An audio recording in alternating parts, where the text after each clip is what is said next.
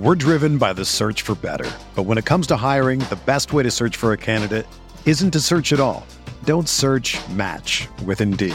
Indeed is your matching and hiring platform with over 350 million global monthly visitors, according to Indeed data, and a matching engine that helps you find quality candidates fast. Ditch the busy work. Use Indeed for scheduling, screening, and messaging so you can connect with candidates faster. Leveraging over 140 million qualifications and preferences every day, Indeed's matching engine is constantly learning from your preferences, so the more you use Indeed, the better it gets.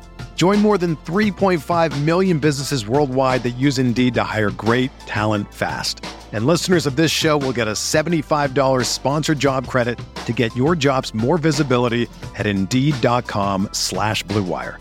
Just go to Indeed.com/Blue Wire right now and support our show by saying that you heard about Indeed on this podcast. That's Indeed.com/Blue Wire. Terms and conditions apply. Need to hire? You need Indeed. This podcast is sponsored by Liquid Death. Are you thirsty? Parched? Do you like dark and eerie, sinister names for your beverages? Then you'll love Liquid Death. Go to liquiddeath.com. Use the promo code BIGBLUE. Blue Wire. Welcome back. It's the Big Blue Banter, New York Giants football podcast. I'm Dan Schneider, joined as always by my co-host Nick Filato. Today's a special day in life of Nick Filato, someone who I know so quite clearly wants to be heard and wants to be seen.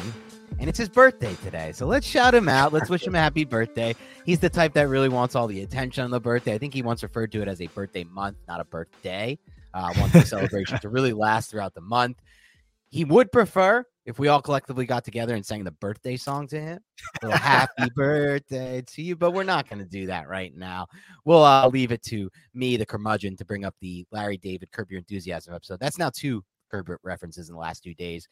One of my favorite seasons and one of my favorite episodes when he's at Ben Stiller's birthday party and Larry David won't sing the birthday song. Everyone else in the room is singing it. And Cheryl's like, why? And then he catches a glance with Ben Stiller, who's looking at him and he's so pissed off. He's not singing. He's like, Cheryl's like, why didn't you just sing the birthday song? He's like, I don't sing the birthday song. And I'm with Larry. The birthday song freaking sucks. If you're over the age of 8, you shouldn't be wanting the birthday song to be sung to you. And you shouldn't be singing the birthday song. And if I'm ever at a dinner at any point with my friends or family, it's a shout out to any of them and a warning to some degree.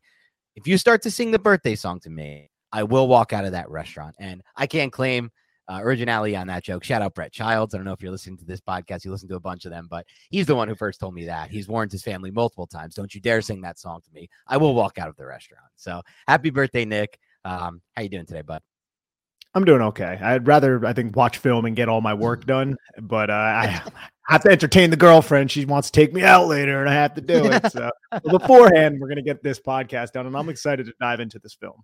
Not surprised at all to hear that you'd rather be breaking down game film and working than celebrating your birthday tonight, Nick. But I guess that's how it is, baby. And then, you know, I can't blame you for that. You know, screw it. Who wants to? There's more fun things to do, like watch Giants football. Right now with the Giants in the playoffs, yes. I mean, this is my first time covering the team, and they're actually in the playoffs. I'm super excited about what the New York Giants are doing. Very enthusiastic to break this down and then look forward to the Philadelphia game. I understand. I totally understand. Let's talk about this game today. The Giants-Vikings on the defensive side of the ball. We're going to break down the film shortly, but before we get into the film, we want to talk some big picture things as they relate to this game specifically. And this was a really interesting game in a lot of ways. It was a tendency-breaking game for Wink Martindale, defensive coordinator. It was a matchup-specific game plan from Wink Martindale. Here's the quick rundown of all the things he did differently than normal in this game. I actually just posted it to Twitter, so I'll just break it down a little bit. First of all, they blitzed on just 22.5% of the plays. That is super low for a team that I believe were we 1 or 2 in blitz rate this year. We were 1. Number 1 in blitz rate goes down to 22.5%. Middle of the field open, 65%. That just means split safeties on 65%. Obviously, you know the Giants have been a team that likes to keep that middle of the field closed with one safety, single high, a lot of cover one. In this game, 65% of the snaps were not in cover one. 65% of the snaps. It's actually a lot of quarters, but it was split safeties. They ran quarter personnel package, and that's 7 defensive backs on the field, which is insane, by the way. Earlier, you're thinking about it from a schematic standpoint. You have 4 defensive linemen on the field. Everyone else is defensive back. I don't know if that'll hold true throughout Martindale's tenure if he gets better linebackers, but for now, that's the plan, at least for this game. And that was on 37.5% of the snaps, which was also a season high for the Giants. And then finally, on that something that just stood out to me on that final drive, and in relation to that last point, every single snap in that final defensive stand had 7 defensive backs on the field. So just a really unique, interesting game plan from Wink Martindale. It wasn't perfect. Things didn't go great for this defense, but they came up big in big spots, and ultimately that played a big role in helping them win this football game. It played a huge role, and I feel like just putting that umbrella over the top of the explosive passing attack of the Vikings while getting multiple sets of eyes on Justin Jefferson was one reason why the Giants stifled the Vikings throughout the majority of this game. I think Kevin O'Connell expected man coverage. He expected to see middle of the field closed. Now, we saw a lot of cover 6 in that first matchup against the Minnesota Vikings. We didn't see as much cover 6. We didn't want to expose half the field to one safety responsibility. We saw a lot more quarters. So that means each deep player, each cornerback, both those safeties have a deep fourth. If it's a spot drop type of zone, a lot of match type of principles can go into quarters and palms types of coverages. I felt like the Giants deviating from the middle of the field closed look was one reason why they had so much success. Like you said, man, the Giants only ran cover 1 10.7% of the time. They ran it twice on the last 2 plays, but throughout the season, the Giants ran cover 1 29.2% of the snaps, which I believe was, I think, the second highest in the NFL. They ran quarters coverage 15.9%. In this game, they ran quarters 48.2%. Now, that's not the personnel grouping. That's quarter. I know it can get a little bit confusing, but that's not the personnel grouping. Quarter is when you have 7 defensive backs on the field or more, which, yes, Wink Martindale had more sometimes. I feel like 3 snaps. Yes, he had 8 defensive backs on the field with just O'Shane Ximines, Kayvon Thibodeau, and Dexter Lawrence as the defensive linemen, non-defensive backs. And it was interesting, man, because when you look at how Kevin O'Connell adjusted, he did it on the first drive, and then he did it at the top of the second half. They had success when they did this, because if you're Kevin O'Connell and you're the Vikings, you want Wink Martindale to get the hell out of sub packages, force base personnel, get 4 linebackers out there, including 2 edge rushers. So 2 linebackers, 2 true linebackers, and then use your fullback, CJ Ham, his physicality, his presence out there is somewhat of a mismatch for the Giants because it gets them into a personnel grouping the Giants typically do not like to use. If it was up to Wink Martindale, he wouldn't put his base personnel package out there. But in the second half, after there were some adjustments, we saw Kevin O'Connell switch to 21 personnel with CJ Ham out there. Giants responded with base. So you have less defensive backs, less speed out there. And Kevin O'Connell schemed up a really nice post wheel combo to Adam Thielen that created one of the, I think, 3 explosive plays that were hit by the Minnesota Vikings. And the way they did that was by forcing base out there and then putting both the wide receivers on one side and then the tight end and then CJ Ham acting as essentially a tight end on the other side, which kicked Jarrad Davis over the top of the number 2 wide receiver, which was Adam Thielen. That completed for over 20 yards on a wheel route. That was just an excellent designed play by Kevin O'Connell, but I felt like it was one of the best adjustments that O'Connell made throughout this entire game was just switching the personnel packages because it didn't seem like they were really anticipating the Giants to be so soft. And even though the Giants gave up some stuff on the ground, Dan, it wasn't all that much. And it was also because the Giants were really just allocating a lot of eyes, like say the nickel and the apex. They were really looking at Justin Jefferson if he was aligned outside or if he was aligned in the slot. So it seemed like the Giants had a lighter box to run into. Plus they were using a lot of quarter and a lot of lighter personnel packages. Yeah, it was a really interesting chess match to see for the reasons you said. I mean, look, even when the Vikings went to 12 personnel, Kevin O'Connell's probably sitting there thinking like, all right, we're in 12, got 2 tight ends on the field. He's going to have to put those linebackers on the field, right? And no, wrong. He wasn't going to. He really didn't adjust much. Like Wink Martindale had his mindset of what he's going to do. Finally, like you said, he had to, once they went to, a heavier personnel, at some point you have to make an adjustment. And at that point, Kevin O'Connell, like you broke down, was able to kind of take advantage of it. And the personnel that the Giants have right now, when they're in heavier personnel packages on defense, which we know we've went over all season, it's not good. Obviously, I thought this was, I'll get your thoughts on it as we go through. I thought it was okay at best game from Jarrad Davis. That's not a player who I'm like looking at on this tape and being like, holy crap, we might have found another Isaiah Hodgins. Like this is like, as like, I know why, I understand why they gave him a chance to play over McFadden, for example, but it's not what I want yet. And there was like one really good play I liked, and we'll go over it. And I'm just like, this is what I've been looking for from linebackers all year. Like shoot that freaking gap and get your body in there and make a play and he hit the legs of a ball carrier and he got tripped up. We'll go over it. But overall, not a great game, I didn't think. Jalen Smith, I actually thought had a better game and has been a little bit better as of late. But yeah, I mean, that's the goal. The goal is to get those guys on the field if you're an opposing offense. And so I'll be really interested to see what Sirianni does with 2 weeks to prepare for this Giants defense. Like if he does go to that, because I'm very, very worried, Nick, about the Eagles run game. Like you said, the Giants kind of dared the Vikings to run the ball. They're just like, screw it, run the ball. We'll give you all these light fronts. And like you said, given that context, the Vikings didn't really run the ball that well. They didn't run the ball that poorly, but they didn't run the ball that well in that context. The Eagles, on the other hand, I don't know if that's going to work the same way. I don't know if it's going to work, unfortunately, either. We'll have to wait and see. And even when the Giants were in cover one, there were so many eyes still on Justin Jefferson because that buzz defender, because the Giants aligned a lot in pre-snap cover two looks, and they executed a lot of, or I should say too high shell looks, right? And there were times where they would transition to cover one. Julian Love would just buzz, eyes directly on Justin Jefferson. If you're running inside, bro, we have you. And you're going to be inside out. Giants were trail over top, inside out on 18 this entire game. And that's one reason why we didn't hear his name quite too often, especially in the second half. 100%. A few more takeaways before we get to the film that I wanted to bring up. First one being, the Giants don't win this game, in my opinion, without Adoree Jackson, Xavier McKinney on the field. Xavier McKinney, from the standpoint of just the communication, the difference in how that secondary ran with him and Love back there.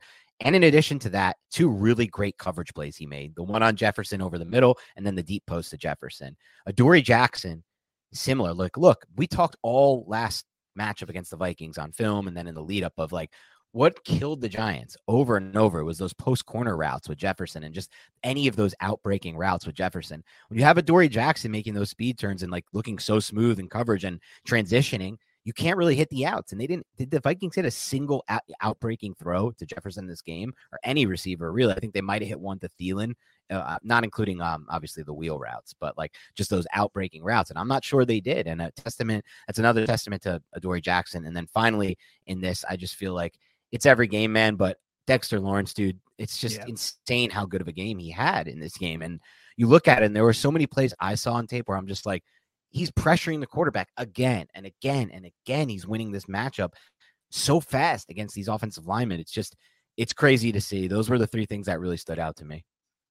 Yeah, you nailed it. I mean, Xavier McKinney and Adoree Jackson make the biggest difference that you would ever imagine on the back end. You're going to see it consistently throughout this film. And in Dexter Lawrence, I mean, I don't know. We've been showering this guy with love all season. Every single bit of it is warranted because he's having a phenomenal year, all pro year. And honestly, it's not crazy to say he's the best defensive lineman in the league. I don't think that's crazy this season, to say. He certainly is. Yeah, I think that's fair to say this season. It's hard to then like compare edges and tackles, but like as far as interior goes, I think it's fair to say, especially with Donald having an injured season or whatever. But bro, he had 2 of his biggest plays in the game at the end on the final drive. This is a 345-pound interior defensive lineman playing more than 50 snaps in a playoff game. And he's making those types of plays with that type of energy and effort that late in the fourth quarter. And it's anomalous. It's anomalous, bro. Nobody does that. Some of these too, it's like they don't show up in the box score. Like the final play of the game where Cousins checks down to Hawkinson over there on the right side. They don't show up in the box score, dude, but that was literally only a play the Giants could make because Dexter Lawrence got that pressure. Because if we have just a random defensive tackle in there and he's just not moving that pocket at all, and Cousins has the chance to survey back to the left, he does kind of have Osborne breaking in there, and he's probably going to hit that pass. Like it's probably just going to be a completion. Drive rolls on. We may lose that game. But because he had Dexter pushing that pocket and collapsing it, he has to come quicker in his mind, at least. He said it after the game. He's like, they asked him, why did you check down? Because obviously you knew that was going to be a question for Kirk. Yeah. And he's like, I'll be honest with you, I did not want to take a sack. I didn't want to lose the game on a 4th down sack. And he said with Dexter, I don't think he mentioned Dexter, but he's like, the pressure was coming in and I knew I had to get the ball out or I was going to take a 4th down sack to lose a game. And he's like, I figured it's better to try to, hit Hawkinson there. Maybe he can make a move in that one-on-one matchup. It's better than taking a sack. But if Dexter isn't there, he doesn't have to even worry about taking the sacks. He moves back to his left and hits Osborne. So, it is what it is. But Dexter made such a big impact in this game again. Gigantic impact, and that's been consistent the entire season. Let's roll it through now, Nick, and let's turn on the tape. We're going to start with the first drive of the game for the Vikings. This was a fairly deflating drive for us as fans. It was a 12-play, 75-yard drive, a lot of quick game, a lot of quick hitting stuff, and it just felt like the Vikings were able to do what they kind of wanted in this one. Giants start this game out already breaking a tendency with a quarters look here. You can see the split safeties before the snap there. That's what we mean by that. And Vikings take advantage of the leverage and just fire it over to Jefferson on a quick hitter inbreaker. But it's a good example, by the way, Nick, in my opinion, at least, of what's to come, because you can see how fast Xavier McKinney, I believe, who the safety is over there, reacts to this and has his eyes just the entire time on Jefferson. Yeah, this is a great example, I think, of things that are to come later in the game. But this is 11 personnel. The Giants respond with nickel to start the game. So maybe they were expecting run, but you see shotgun, 11 personnel against nickel. Look, a lot of the times later in the game when the Vikings are going to be in 11 personnel, they are not out there in a nickel package. They're going to be out there in dime or quarter. Yeah, exactly. They're like you said, there's going to be plays like that come up, and we'll see it. Second play right after that, it's another 1st and 10 situation here. This is a great vision cut by Dalvin Cook, kind of flashes his ability here, just finds the cutback lane and picks up 9 here. You could see Jihad Ward sets the edge pretty hard here.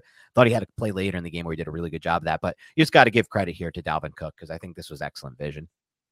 Great 2 cuts off the backside of a double Y set. 12 personnel. Giants remain in the nickel package. They bring Xavier McKinney down into the box, and he flows hard to the original play side. And I think Dalvin Cook just does a really good job noticing that there's nothing to Jihad Ward's side, that Dexter Lawrence is kind of bench pressing Garrett Bradbury. So he just does 2 jump cuts to get outside of Kayvon Thibodeau.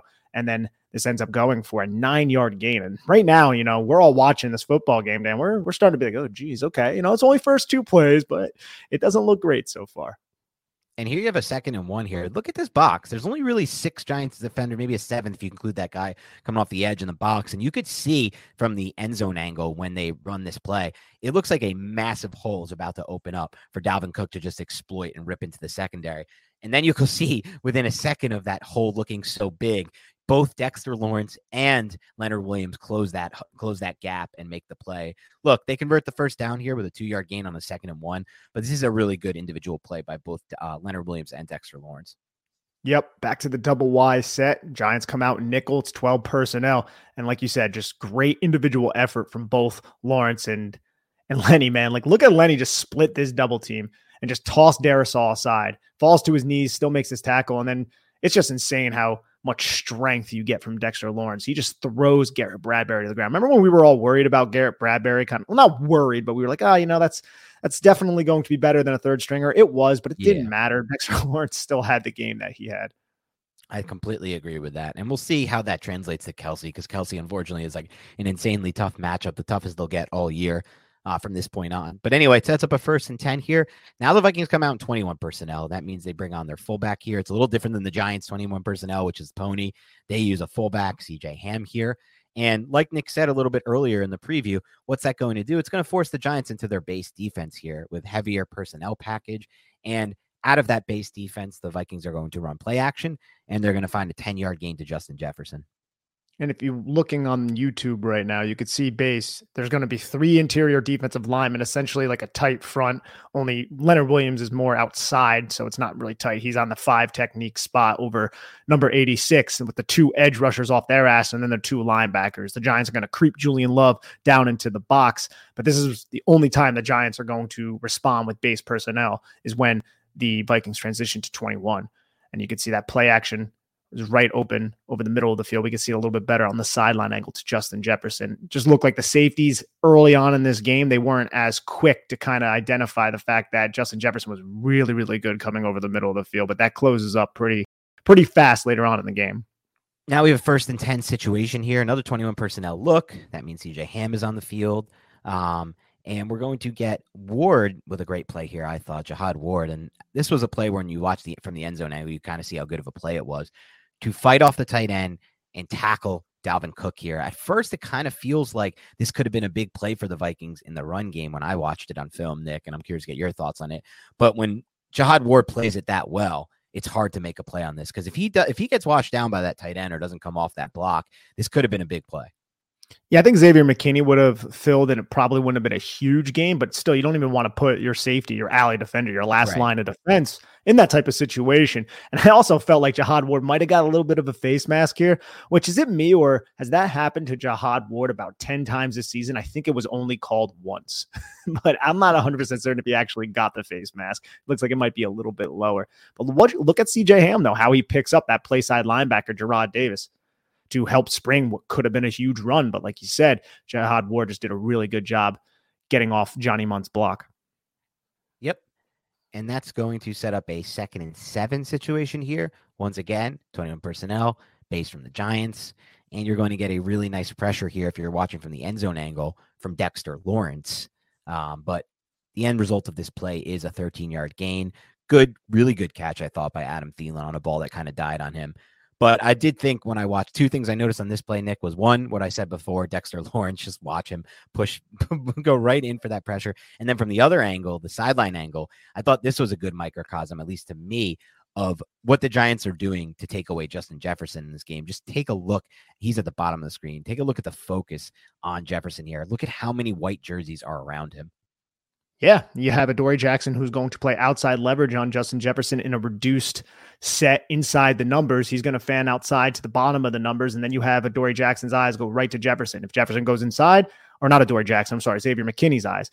If Jefferson goes inside, Xavier McKinney is going to assume that. Also, Adoree Jackson has help over the top from Xavier McKinney, but when you allocate that many players towards one superstar, that means someone's going to be one-on-one. And you could see how Xavier McKinney is taken off the spot because Jefferson, and that opens up the backside dig to Adam Thielen.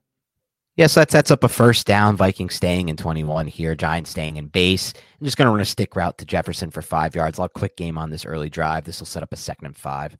You can also see they're using tempo. The ref is just backing away. Giants are just getting set up. And also you see CJ Ham basically operating as a tight end on the line of scrimmage with a single back formation. Justin Jefferson finds the space between the linebacker and Adoree Jackson. Quick, easy pass completion. Move the sticks. It is cool to watch. I mean, this isn't like a great play from the defense, but it is, and it was evident on the last play as well when Jefferson ran that corner route, just how smooth Jackson moved, even after the injury, how smooth he moves on the field, how quick his click and close is. It's just great to watch. You can tell there's a difference watching him out there than any other cornerback they have. Oh, 100%. We're going to see it all throughout the game too. And it's not even stuff like you said that pops up on the box score, but it's so obvious when you're watching the all-22, just where he is relative to his assignment and how he's not really giving the wide receiver an ability to work into his blind spot because how smooth he is with his footwork and his positioning. Exactly. So that'll set up here right after that play, an encroachment by Dexter Lawrence that we didn't have. So we're going to go to the next play after that. 1st and 10, we get our first design screen. Every team that plays the Giants is going to run at least one screen against them. There's literally no reason not to. They have not played them well all year. But this one I thought, at least I put in my notes, Nick, I'm curious to get your thought. I like the way Jalen Smith played this one, 54 here. I thought he did a good job of preventing this from being a much bigger play for the Vikings as Cook's kind of trying to let the block set up for himself. But ultimately, it does end up going for 6 yards. Yeah, absolutely. I mean, if you look at this point on YouTube, you stop it. Jalen Smith has 67 kind of working in his direction. So he has to kind of set to the inside to force Dalvin Cook back outside. But 67's kicking out that outside block. So now it's going to behoove a Jalen Smith to get outside and locate Dalvin Cook. And that's not an easy task. And he does. And he ends up making the tackle. Yeah, they gained 6 yards on this screen. But you're right. He stayed square and he was patient. And then he made the play. Wasn't too over eager. Didn't drink all the monsters before he went into the tackle point, which we've seen several times from Jalen Smith. I think what you said at the top of the show was correct about Jalen Smith. He's playing pretty, I would say, solid overall football right now. Yeah, without a doubt. And so here we have a 1st and 10 set up here, or I'm sorry, 2nd and 4 set up here. They're going to run a little dive play for Dalvin Cook. And you're going to see playoff football here, playoff intensity from Julian Love. Watch him fill this run and help stop it for a 2-yard gain. Yeah, Julian Love, he's been down in the box a lot this game so far, and you can see him sift through. Look at where his eyes are. His eyes are looking through this double team block, and he's trying to find out exactly where Dalvin Cook is. And once Dalvin Cook presents himself, because Dalvin Cook does a really good job kind of making, that's a really nice jump cut, making Leonard Williams miss in the backfield, he just fills sticks, and then a bunch of New York Giants white jerseys rally and tackle. And that sets up a 3rd and 2 here. They're going to actually go to 11 personnel for this one. You're going to use out of a bunch. This was a cool play, I thought, from O'Connell. Out of a bunch, he motions Justin Jefferson, which obviously is going to take a lot of attention his way. And that just leaves this open, easy conversion here on a little out route for Hockenson.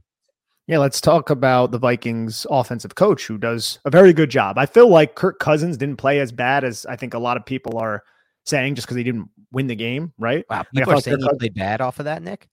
I think people are giving Cousins shit because Cousins is Kirk Cousins and he doesn't win the big game, right? Okay. Yeah, so I think that's definitely a narrative. But I felt like he played fine in this game, right? They didn't win, but that's going to happen. You got to give credit to the New York Giants, right?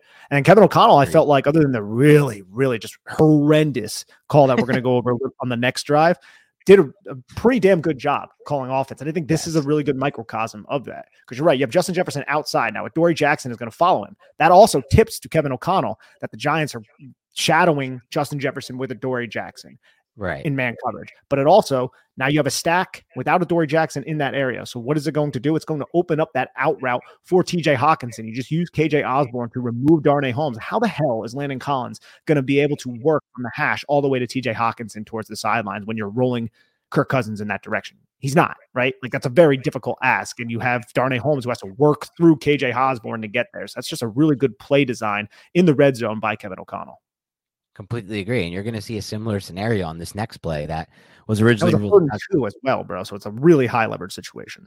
And that, I felt like he did really good in the high leverage situations, the 4th and 2 as well later in the game, which we'll go over. But now it sets up this 1st and goal situation. And it's like a similar scenario here, like great design by O'Connell. You get Jefferson moving in motion late on this play. And it's like, okay, well, how the hell is Adoree Jackson going to sift through all of those those second-level defenders to get over the top of this? Of course, he's not going to be able to. That's an impossible task. I actually thought Adoree Jackson did a really good job with catch-up speed here to even make this play on this. Well, he has to go literally around the second-level defenders through all that trash. So either way, as good as a play as Adoree made on this, it's almost impossible to cover. And Jefferson almost scores on this. It's ultimately called back at the 1-yard line. It's called back, but you're 100% right. I felt like Adoree Jackson, the closing burst and the athletic ability is on full display with this specific play. And also just like how Kevin O'Connell uses 12 personnel here, and he aligns Irv Smith and then the other tight end that might be Munt, but it might be TJ Hockenson, whatever, on each side of the line of scrimmage, just to force so many bodies into the box because they're not handing the football off to Dalvin Cook. So now Adoree Jackson has to sift through even more bodies in that area to get outside to the field to account for Justin Jefferson. And now we're going to set up right after that. Call back. We set up a 1st and goal. And we're just going to get an easy quarterback sneak touchdown here. These are just, again, really hard to stop until if the NFL decides to change these rules on it. Look, you got a guy, the Giants do this too. Every team does this now. You just have a guy lined up behind the quarterback. He just pushes him in if he needs to. Sometimes he does, sometimes he doesn't. But I really don't know how you're supposed to stop these plays. Nah, neither do I. That's really difficult, bro. I feel like the NFL is going to have to do something about it. There's just no way to stop this shit. But anyway, touchdown Vikings. They go up 7-0 in this game. And the second drive comes up, and the Giants actually have their best drive of the game, or one of their 2 best defensive series of the game. It's a 3-and-out, which is always great to see, but it is aided, as Nick said a little bit earlier, by just arguably one of the dumbest play calls of the season by any coach. It's just, we'll go over it, but I just don't understand why you call it. And even if you do call a trick play there, like, why that's how is that to design? Like, how is that your design? Like, they could have caught the Giants, like, if they designed a really cool trick play, because the Giants, no one's expecting trick play bomb on 3rd and 1 or trick play explosive play on 3rd and 1, but that just wasn't it. And we'll see it soon. But it starts off here, Giants in a quarters look, as you can see before the snap, with those 4 defensive backs in where they're aligned. And what are they going to do? Well, they're just going to tack the leverage here and throw a quick out to Jefferson. But you can see Adoree Jackson closes really fast on this. I think every other defensive back for the Giants would have allowed a little bit of yak here. Adoree Jackson, 0 yak. Yeah, I felt like he was really smooth, kind of clicking and closing and just getting downhill onto Justin Jefferson's hip to make this tackle. This is also one of the plays where the Giants do send an extra rusher. You see 5 guys end up coming. Don't really get there because it's his quick game. That forces Jalen Smith at the top of the screen to go from the middle of the field outside to TJ Hockenson, which isn't necessarily a situation you want to be in, but that wasn't even looked at. And this was the play that Kirk Cousins should have looked at. Even pre-snap, if you watch, you see this is a field side stack from Osborne and Justin Jefferson. It's going to be difficult for Adoree Jackson if he goes into any sort of backpedal, which he's obviously going to do, to kind of get downhill towards Justin Jefferson. And just look at that too. It doesn't look like much when you're watching like this, but He is in that quarter turn, and watch how he just sets his feet and then just smoothly angles his hips already into a spot in a manner that that's going to intercept Justin Jefferson's body, essentially. See that? Now Justin Jefferson looks up, Adoree Jackson's right in his face. That's solid technique right there from Adoree Jackson, and it's very smooth. Yeah, I think you said that. I broke that down really well because there's about 5-6 yards of space before he makes that transition, and then he closes it down and turns it into 1 yard, really just 1 yard after the catch. So just really good stuff there. Those are the type of things you don't see in the box score, but you can see when you're watching the tape. And it's the reason why people like Nick and I are so high on a player like Adoree, because we watch the tape and it shows up often. So now we have a 2nd and 3 here. They're good. The Vikings are going to try to run a little screen here to the boundary here. Ultimately, they throw this little pass to Madison, and I thought this was one of the better plays of the day that went a little bit overlooked just because it was early in the game, and one of the best plays I've seen this season for me from Jaylon Smith. Jaylon Smith and Darnay Holmes. Look, Darnay Holmes, the Vikings are going to run this same exact play later, and Darnay Holmes makes a gigantic play on Dalvin Cook in space that helped force, I think it was the field goal attempt instead of the touchdown that could have tied the football game up, if I'm not mistaken, right? Because remember when Darnay Holmes came down and it was a -4 yard or was a 4 yard loss for the Vikings. Here, he does the same thing and he attacks Adam Thielen, Darnay Holmes, and then he sets outside. Watch him set outside. You'll see it on the end zone angle if our homeboy actually does a good job, But that allows Jaylon Smith to come down on Alexander Mattison, who's getting boxed back to the inside. And you can see on the boundary side, there's a screen designed, but Kirk Cousins threw the flare instead. And it's going to be on Darnay Holmes to really force him back inside to those pursuit defenders. And Darnay Holmes does this so well. Look, we chastise and lambast Darnay Holmes for all of his issues in coverage and how he gets grabby and things of that nature. But in terms of operating near the line of scrimmage and sifting through these screens, he's one of the better Giants in that area. And you can even see here, he sets outside of Adam Thielen. Giant in that area, right? I think so. Yeah. And this is one huge play, like you said, that's going to be forgotten about, but it's going to happen later in the game as well. And that's going to prove to be gigantic towards the efforts of the New York Giants winning. You see a nice pressure there from Leonard Williams too, from this one where he gets a nice hit on Cousins, and Cousins looks like kind of like a little bit of a acting job here from Cousins. I didn't even notice this on the first time. Look at that. Oh my God. I'm so hurt. Give me that flag. I think he actually gets the push though too. Yeah, but like he just collapses. Watch this collapse from him. That is not a hit that makes somebody collapse. I'm sorry. I don't know. Leonard Williams is a big, strong guy. I don't trust any of these quarterbacks anymore. Stuff. Got trust issues with these quarterbacks, man. I really do. Did you hear what Joey Bosa said after the Chargers game? I think I saw it tweeted. He was just I feel so bad for that dude. He's literally never going to get another holding call called against him in his life. You can't do that. You got to hold your tongue because these refs are spiteful weirdos and they're going to probably take it out on him the rest of the way. That's my guesstimation on the situation. But anyway, which play was he referring to specifically? I mean, you blew a 27. Wasn't it 27-0? Right. You blew that lead. 27-0. Only Brandon Staley can blow that lead. Yes, that's a Brandon Staley thing. That's a specialty of the Chargers. It's literally why I bet the Jags. I'm just like, I'm betting against Brandon Staley here. Yes, the Jags are the better quarterback. Yes, the Chargers are the better quarterback and the better team, but they have the so much worse coach. And it proved to be Doug true. Peterson. Doug Peterson's a beast. Yes, he is. All right, now we have a 3rd and 1 after this big play that we said was a big play for the reason we're about to find. On 3rd and 1, the Vikings decide, despite the fact that they just matriculated up and down the field on their first drive, they're pretty much doing the same here. Let's run a trick play here. And I still can't figure out what the design is on this trick play. I think, Nick, and I'm curious to get your take. I think the design was to throw back to Cousins the entire time with no Giant remaining in the area, and Cousins would then run for it for a while and slide. And they're like, we drew this up. It'll be like a 25-yard gain. The safety will eventually work back, but he'll slide. Other people think it was designed to Jefferson to throw downfield to Osborne, and he adjusted by seeing that Osborne wasn't open and the Giants didn't play and played it well, so he decided to throw back to Cousins.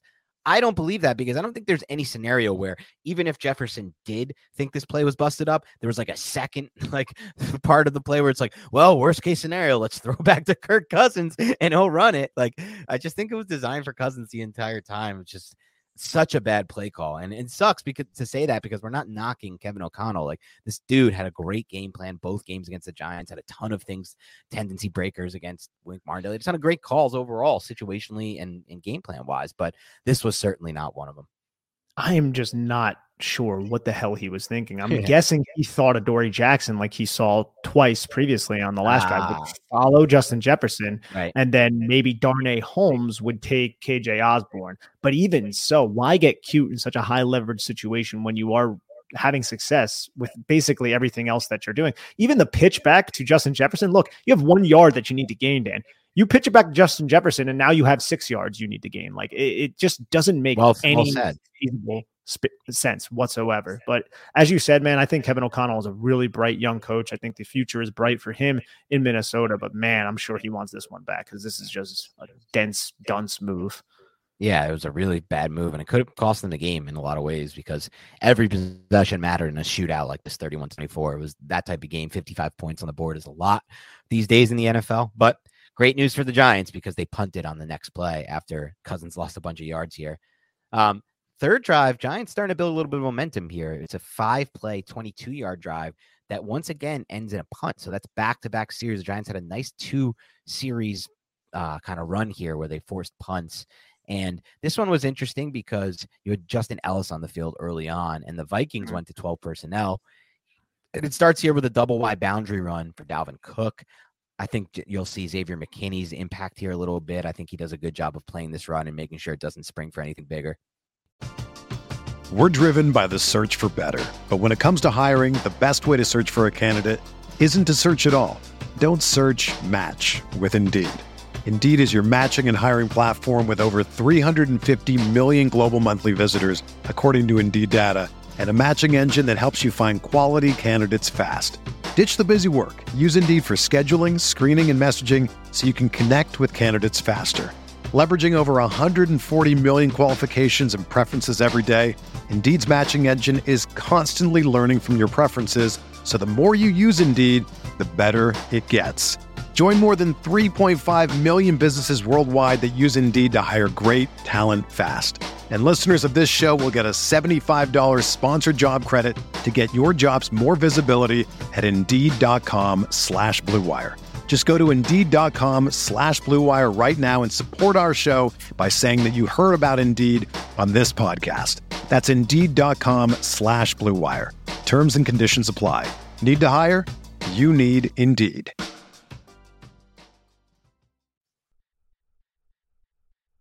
Ready to win money and boost your odds? WynnBET is now live in Arizona, Colorado, Indiana, Louisiana, Michigan, New Jersey, New York, Tennessee, and Virginia.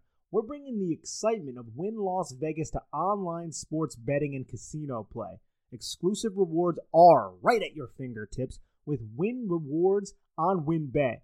Get in on all your favorite teams, players, and sports from the NFL, MLB, NBA, NHL, golf, MMA, WNBA, college football, and more. Great promos, odds, and payouts are happening right now at WynnBET. From boosted same-game parlays to live in-game odds on every major sports, WynnBET has what you need to win. Ready to play? Sign up today to receive a special offer. Bet $100, win $100. Download Bet Win. Download the WynnBET app now or visit wynnbet.com to start winning. Be on the lookout for the WynnBET Win Hour each Thursday from 5 to 6 p.m. Eastern Time. During WynnBET Win Hour, marquee games of the week will have better odds on WynnBET, giving you a larger payout opportunity. Offer subject to change. Terms and conditions at wynnbet.com. Must be 21 or older and present in the state where play through WynnBET is available. If you or someone you know has a gambling problem, please call 1-800-522-4700. I was running low on some groceries, so naturally, I went to a store that sells said groceries to look for my refreshments. There I was in the beverage aisle, and I saw these tall boys of what I originally thought was beer, but it was actually in the bottled water section, and it was mountain spring water from the Alps, and it was called Liquid Death. And I thought to myself, do I want to try this beverage that is named Liquid Death because I hear it brutally murders your thirst, and their recyclable tall boy cans are helping to bring death to plastic bottles. And they also donate 10% of their profits from every can sold to help kill plastic pollution. Those are some pretty cool causes. So I bought myself some Liquid Death, and I enjoyed it. I was parched, and then I drank it, so I was not. So if you want to try some of this Liquid Death, go get Liquid Death at your local Whole Foods Market, Target, and Stop and Shop stores, or find a Liquid Death retailer near you with their store locator tool at liquiddeath.com/bigblue. That's liquiddeath.com/bigblue. I agree, and I think this was a drive where the Vikings saw that 97 wasn't on the field, and they were like, all right, we're just going to run the football. And they had success. They got a 4-yard rush here, an 11-yard run. They got a 7-yard rush a little bit later in the drive on a halfback draw. And it's because Dexter Lawrence isn't out there. He had a breather, so let's run the football. And you can see there's going to be some sort of impact due to that. And this is just a well-blocked play. And I feel like if you watch Xavier McKinney kind of coming downhill from his safety spot, staying square, getting his eyes on the rush runner, then working outside, because you have that contained defender, 37, Fabian Moreau, who's going up against TJ Hawkinson, because this is a double Y set. So now you have a tight end blocking a cornerback. And I feel like Fabian Moreau is doing a solid job just elongating that path. But then the cutback lane is there. Xavier McKinney is right there to fill, though. Yep. Great breakdown of how they were able to stop that from being a big one. 2nd and 6. The Vikings find more success in the run game, though, on this one at a 12 personnel. Little hole opens up over the middle. It's an 11-yard gain. You can kind of see this, in my opinion, is, I would say, Nick, a solid microcosm of why I'm so gung-ho about upgrading these linebackers, dude. Like, I know it's not the it's not the easiest job in the world to play linebacker, but it just looks so freaking easy for these offensive linemen to climb to the second level and just eliminate 2 linebackers on a play here. It's just that's a type of thing. This is the type of plays where I want a linebacker to be aggressive, beat that second level guy, and then get his body somewhere near the point of contact to make a stop, but hit the legs or something. It just looks way too easy. It does look way too easy. And this is also some of the unsung, I feel like, effects that Dexter Lawrence has on the game. If that was Dexter Lawrence at the one technique, Garrett Bradbury engages him, and then he just closes that backside A-gap, man. Absolutely eliminates it. And then the errors by these linebackers, if you want to call them that, because these are just well-executed little combo blocks by 72 and 67, Ezra Cleveland and Ed Ingram. They just chip, don't even do too much. Ezra Cleveland gets a solid chip, I would say, on Leonard Williams. And then the linebackers are just a little bit slow to kind of come downhill, and that just allows them to easily get picked up, puts the safeties in a little bit of a bind. Jalen Smith ends up making the tackle, but still, this is a 7-yard rush on 1st and 10. That's a negative play for the defense. Yeah, I actually think it was an 11-yard run on the 2nd and 6, right? Oh yes, this was an 11-yard run. That's my mistake. Next rush. Yeah, no, all good. And I agree with you. It's not like a mistake by the linebacker. It's just these are the types of plays where you want a linebacker to rise to the occasion here and make a play, and not be so easily taken out of the play here. Especially 57 here, I thought was really slow and then just got himself taken out of the play. But it is what it is. This is where we're at with the linebackers. Unfortunately, there's no solution. This is what it is. That's why this dude is playing 7 defensive backs on the field for 37% of the snaps, or 35.7% of the snaps, unheard of numbers. This is why. So there you go. 1st and 10 situation. This is actually a 7-yard run by Dalvin Cook. The Vikings now leaning on the run game here. I thought this was a pretty good, powerful run by Dalvin Cook here. You get the fake bubble screen to start. I don't think that really fools anyone. But eventually Jalen Smith makes the tackle here, but ultimately it's still a 7-yard gain. I think Jalen Smith did an okay job too. He's going to step towards the line of scrimmage, and he's just trying to get his eyes on exactly what the hell's going on. He sees that this guard is about to climb up to him, and he sees that, or he might have known that Jarrad Davis wasn't going to be, or not Jarrad Davis, because this is a different personnel. Landon Collins was kind of blitzing. You see how this is going to be kind of a scrape and replace situation with Kayvon Thibodeau going inside of the double Y set, and then Landon Collins kind of coming outside. So Jalen Smith knew that, and he knew the only last line of defense now left was Xavier McKinney. So he positioned himself into that B gap and made this tackle. 7-yard gain still, but I felt like he, at least you can kind of see where he's coming from through his eyes, right? You see him kind of process what exactly is going down in front of him, and then he made the play a little bit late. Yeah, it's actually a really good play by 54, I think. I think the bigger interesting factor here is like watching those two defensive tackles get displaced here, Ellis and Williams. And part of why Williams is because he's slanting down. That's part of the play call here. But it's something you brought up a little bit earlier with Dexter Lawrence and the noticeable difference this Giants defense has when he's off the field. Something I think about, and I'll be talking about this more in the offseason, Nick, and we'll be discussing it. But I got to be honest with you, I'm going to probably be in the minority here, but I'll be interested in upgrading our interior defensive line this offseason. Now, I have other ways of going about it. I don't need a first-round pick on one of these type of guys or anything like that, but to me, it's a much bigger need than anyone's talking about or anyone's really discussing or thinking about right now. The depth on the interior defensive line is bad. There was a couple of reps later in the game where Ryder Anderson was just like thrown off right off the lines. Like it's just like when you see when Ellis is on the field and Ryder Anderson on the field and just how much noticeably worse they are as a defense, you think like if we just get some more depth there, that will make a bigger difference than I think is people are talking about right now. Agreed. And I also think Kayvon Thibodeau gets just kind of blasted by the double team here, put on the deck by the tackle. That's a difficult task. And you're also slanting inside. You're trying to penetrate and stop this rush. But Jaylon Smith positions himself right there. And I'm not really opposed to what you're saying about the interior defensive line. We don't know what DJ Davidson is. And honestly, I don't really want to see Henry Mondo and Ryder Anderson out there for as many snaps as they played. Or of course, Justin Ellis. I like Justin Ellis because he's a veteran. He seems to be well respected. He knows the system, but you don't want to see him out there because things like this happen, man. Like he doesn't really add anything as a pass rusher and he gets blown off the ball way too often. Completely agree. And that sets up a 2nd and 3. I think you put it in the notes and you're so right about this. One of the low-key, luckiest best plays for the Giants here because the Vikings have a solution here. Irv Smith in the flat, and we just get a lucky drop here. And then, 2 plays later, they punt. That's 2 drives in a row that could have been scoring drives, but stupid mistakes by the Vikings prevented it here. And this is just a flat-out drop by Irv Smith. Missed opportunities. And Irv Smith slows down, too. Like, watch. Irv Smith chips Jihad Ward, good job, releases, and you're going to see him kind of like slow down a little bit. And then he's like, oh, crap. And then he drops it. Like he kind of slowed his route down just a tad bit.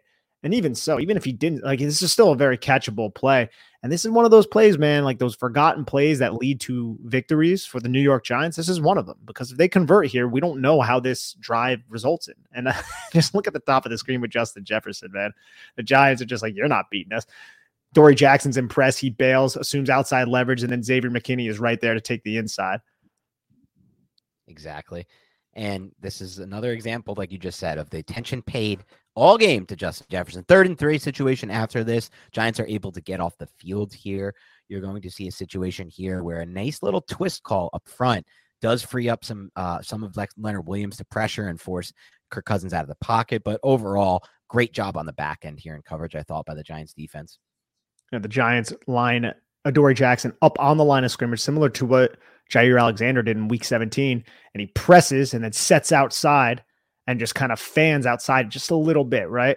And just stays engaged. And you could see how the safety to that side is inside the hash. He has his eyes on what the hell is going on too. But we'll see from the end zone angle how Leonard Williams gets his pressure off of the twist from Dexter Lawrence kind of being that penetrator.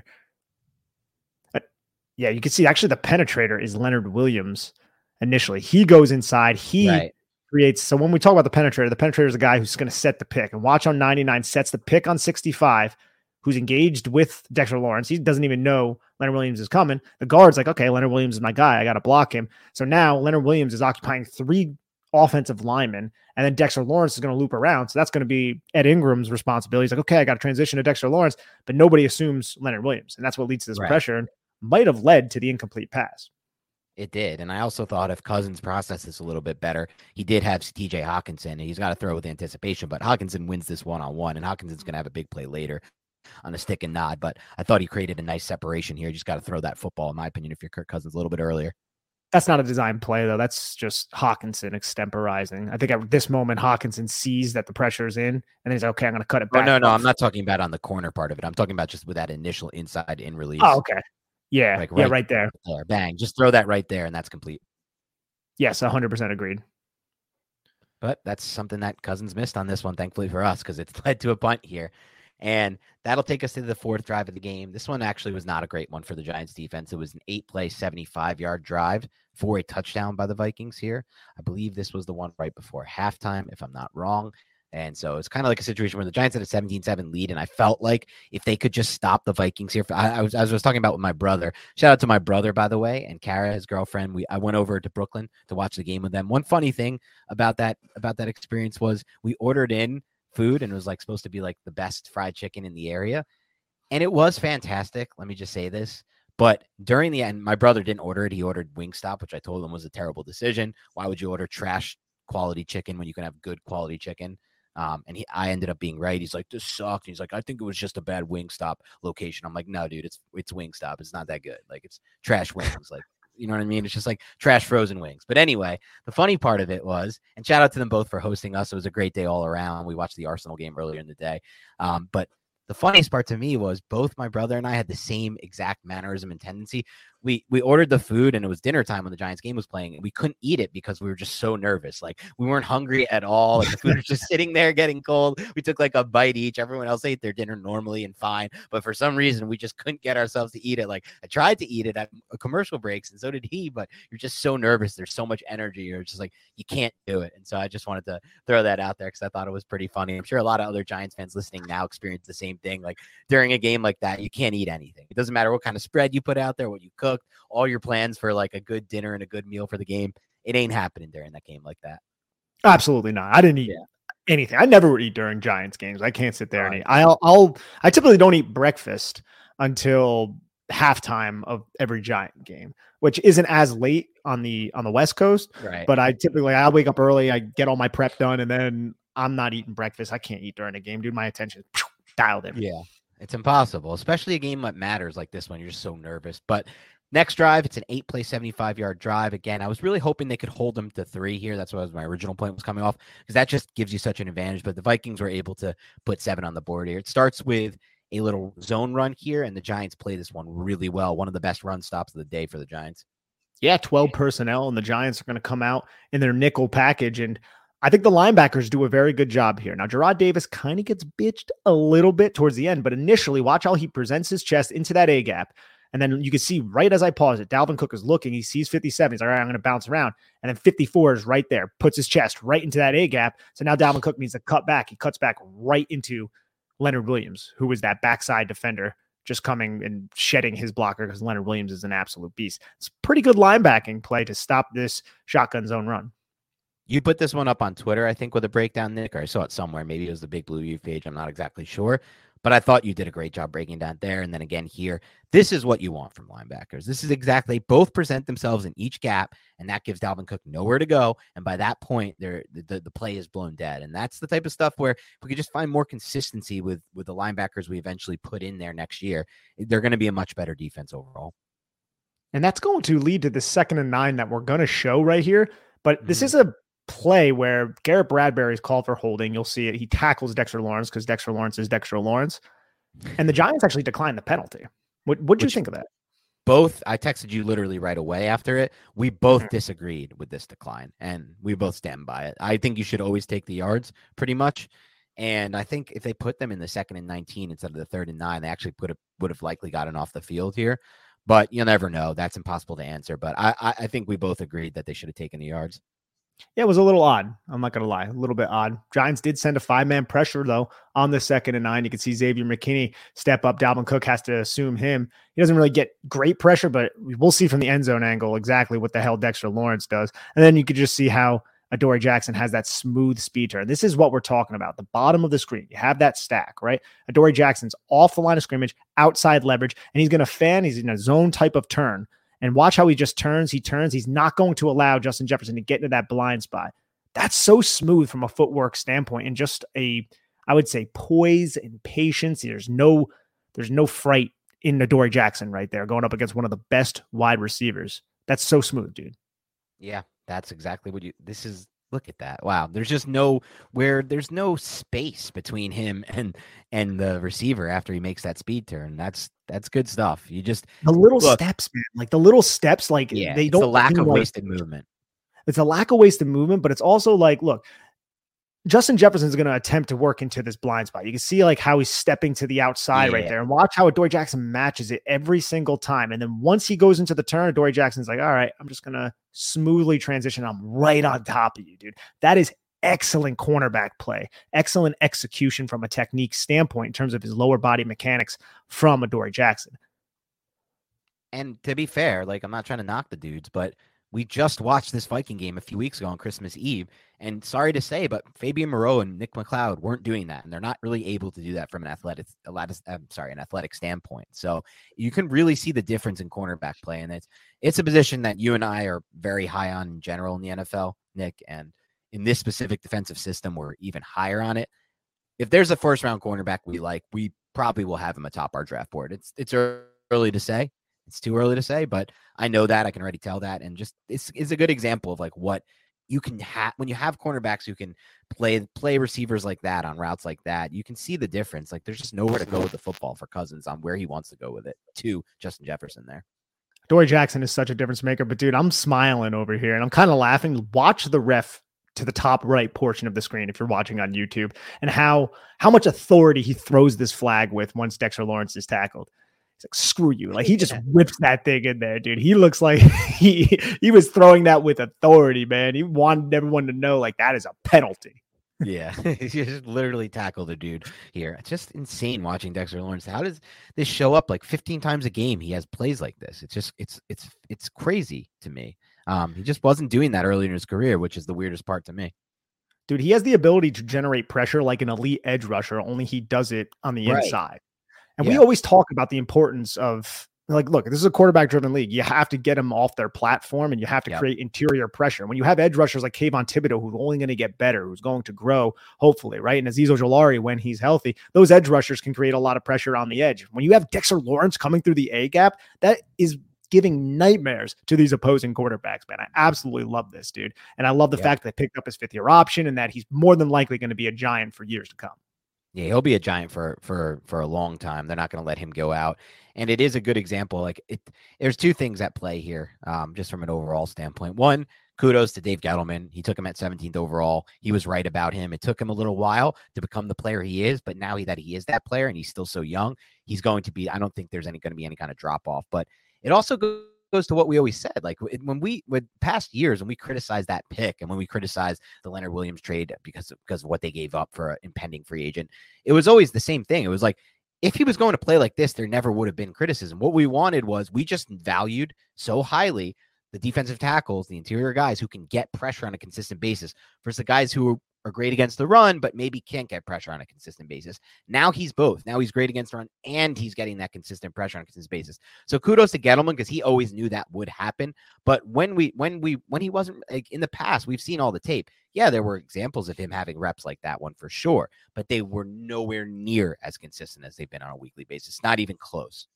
It was coaching too. It was alignment, right? And I liked how the previous coaching staff would use him as the 4-eye when they were in base and they were in tight because it was such a bitch to block that guy if you're a guard in the running game.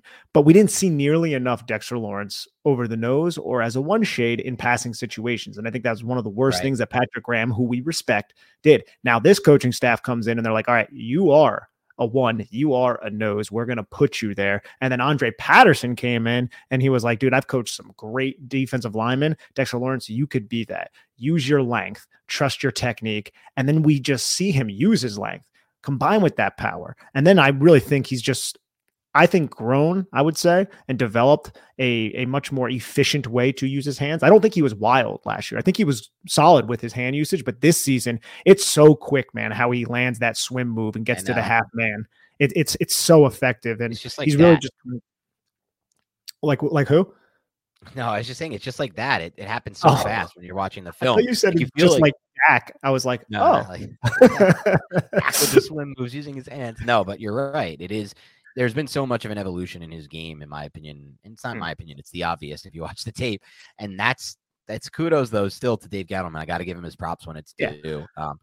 The whole Dave Gettleman thing, I see it on Twitter. People are like, oh, it's like, dude, you can give Dave Gettleman credit for drafting some of the players that he selected who are turning into stars while also criticizing some of the mistakes, the many mistakes that he made in terms of allocating money to free agents that did not pan out, right? Like, I think those two things can certainly coexist. Look, Dave Gettleman didn't do the best job as a general manager, but he does deserve credit for the selection specifically of Dexter Lawrence and Xavier McKinney, who weren't top and six. Daniel Jones. And Daniel Jones. Yes, of course. Yeah.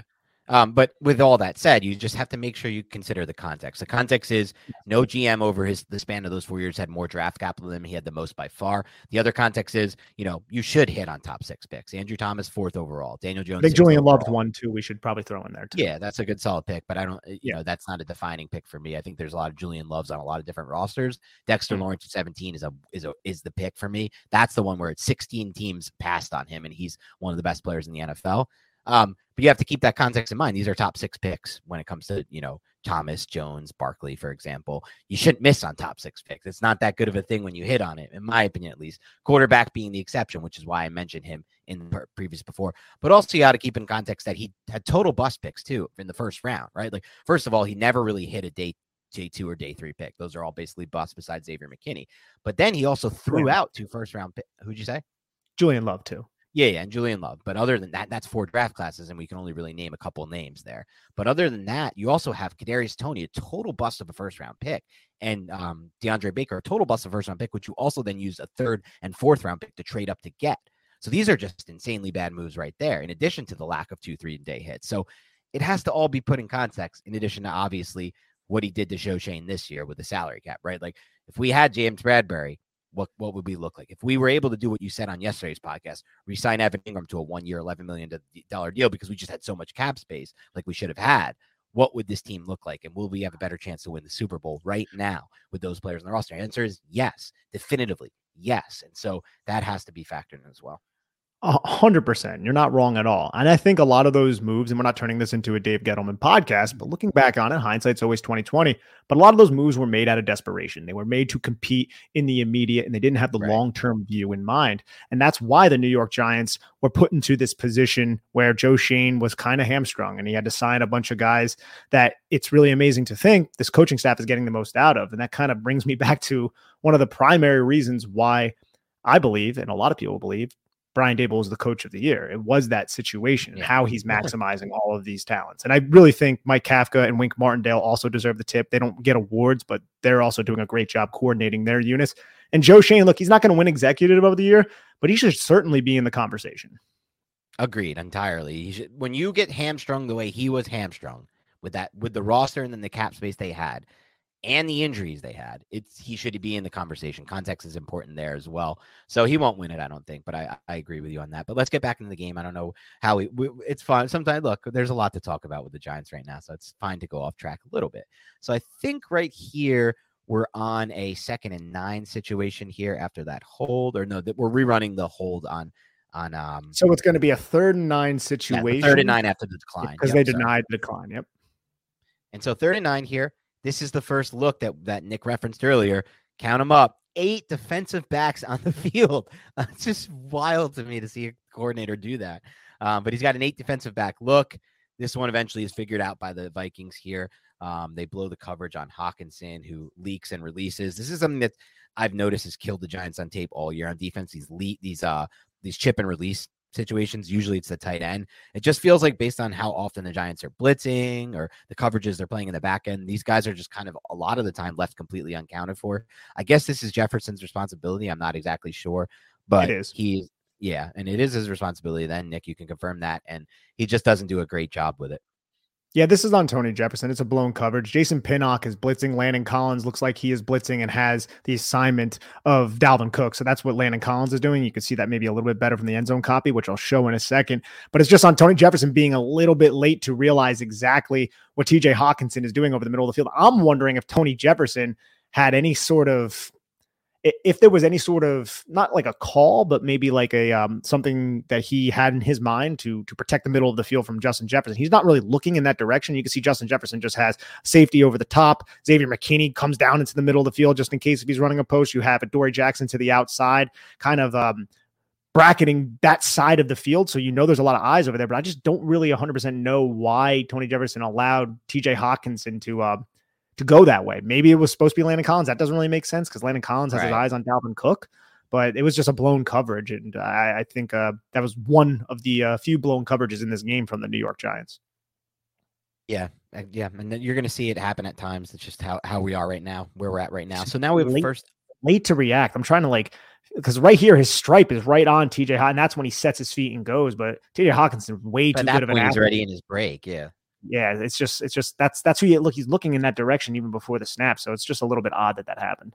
It is odd, but that's, let's be honest, Tony Jefferson's not likely in their long-term plans from a personnel standpoint anyway. So it's another situation of a guy they had to bring on because of some of the cuts they had to make and where they were at from a roster situation standpoint. But it sets up a 1st and 10 here, 11 personnel.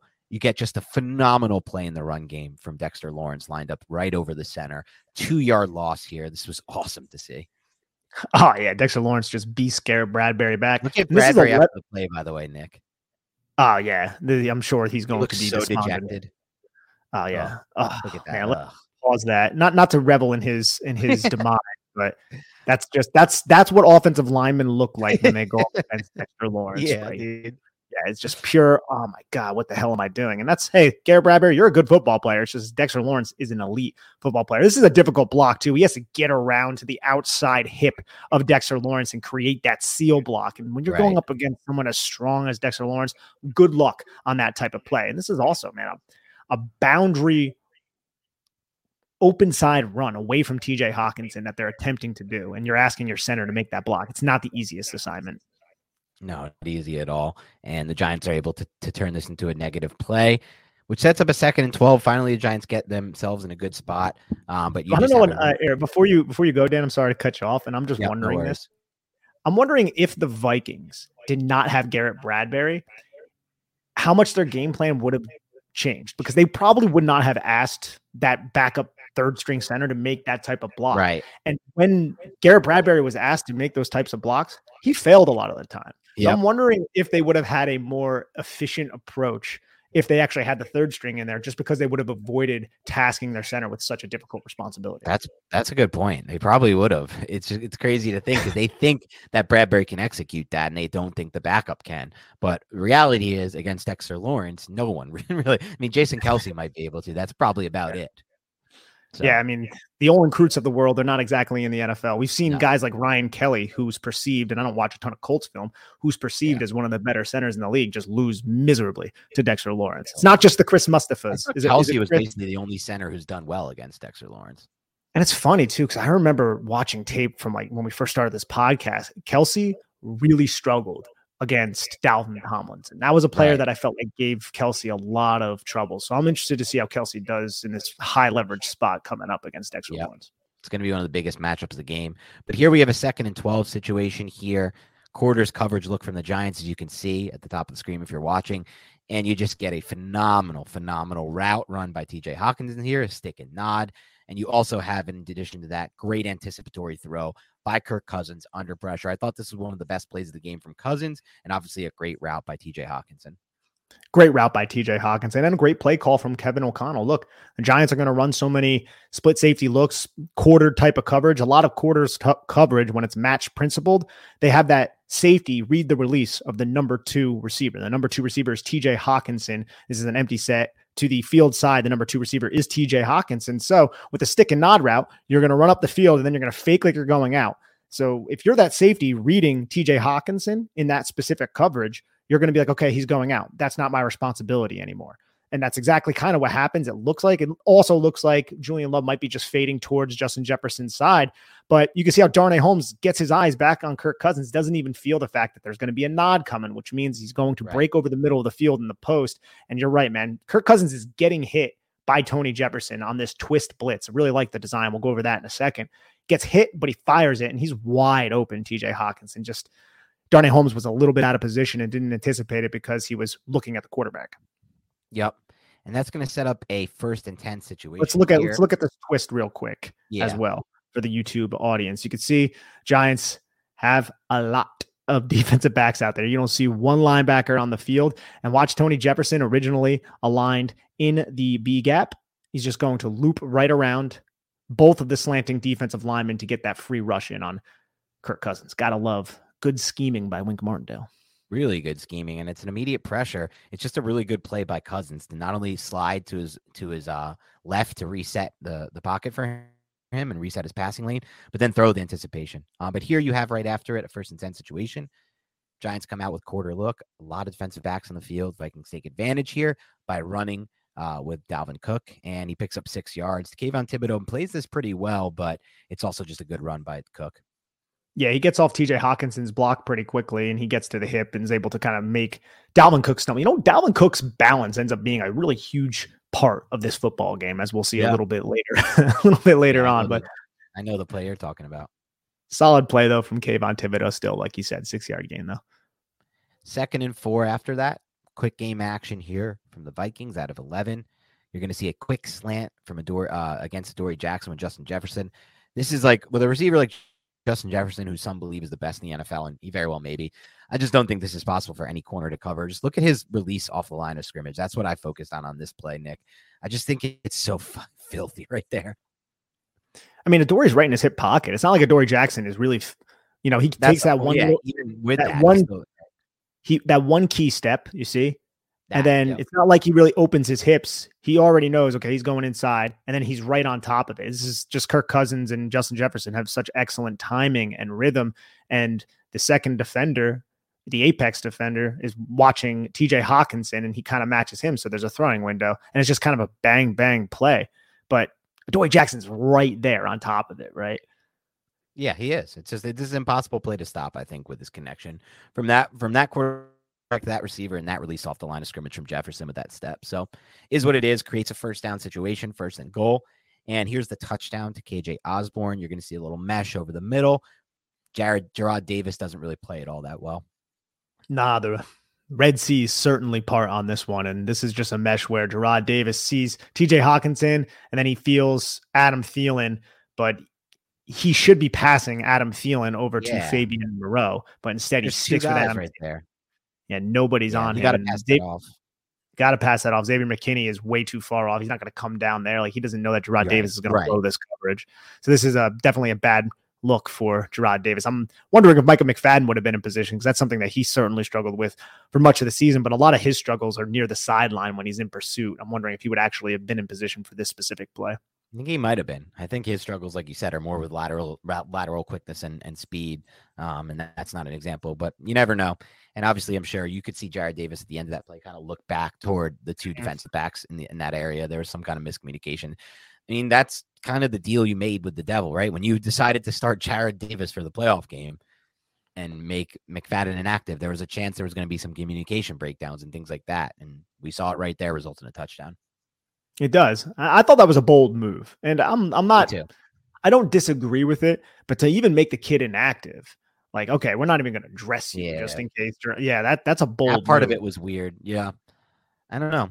I'm sure they have their reasons for it, but I do kind of agree with you on that. It was a little weird to just make him inactive. At least have him in case of an injury, or just in case like your bold move to put Jarrad Davis in didn't work out. Like like things were happening that were leading to big plays like that, but. It just shows the uncertainty right now at linebacker. I mean, they're not even putting them on the field. They're running 7 and 8 defensive back looks. This is Wink Martindale. They will be upgrading this position in the offseason. I don't care what anyone wants or thinks. This, thankfully, enough people know they need to do it, and the Giants are one of those people that know that. So we'll get an upgrade there. It's not going to continue to look like this. It better not. Yeah, it can. It can. It's just you can't win. Like, it's tough to win like this. You can. They've been able to, but it's tough. Next drive is the 5th drive of the game. This one's after this is the second half drive, their first one. It's an 8-play, 75-yard touchdown drive for the Vikings here. Starts in a 1st and 10 situation. You've just got a weak side run here by Dalvin Cook. It's going to be a 7-yard gain. I think you did a good job of pointing out in your notes, Nick.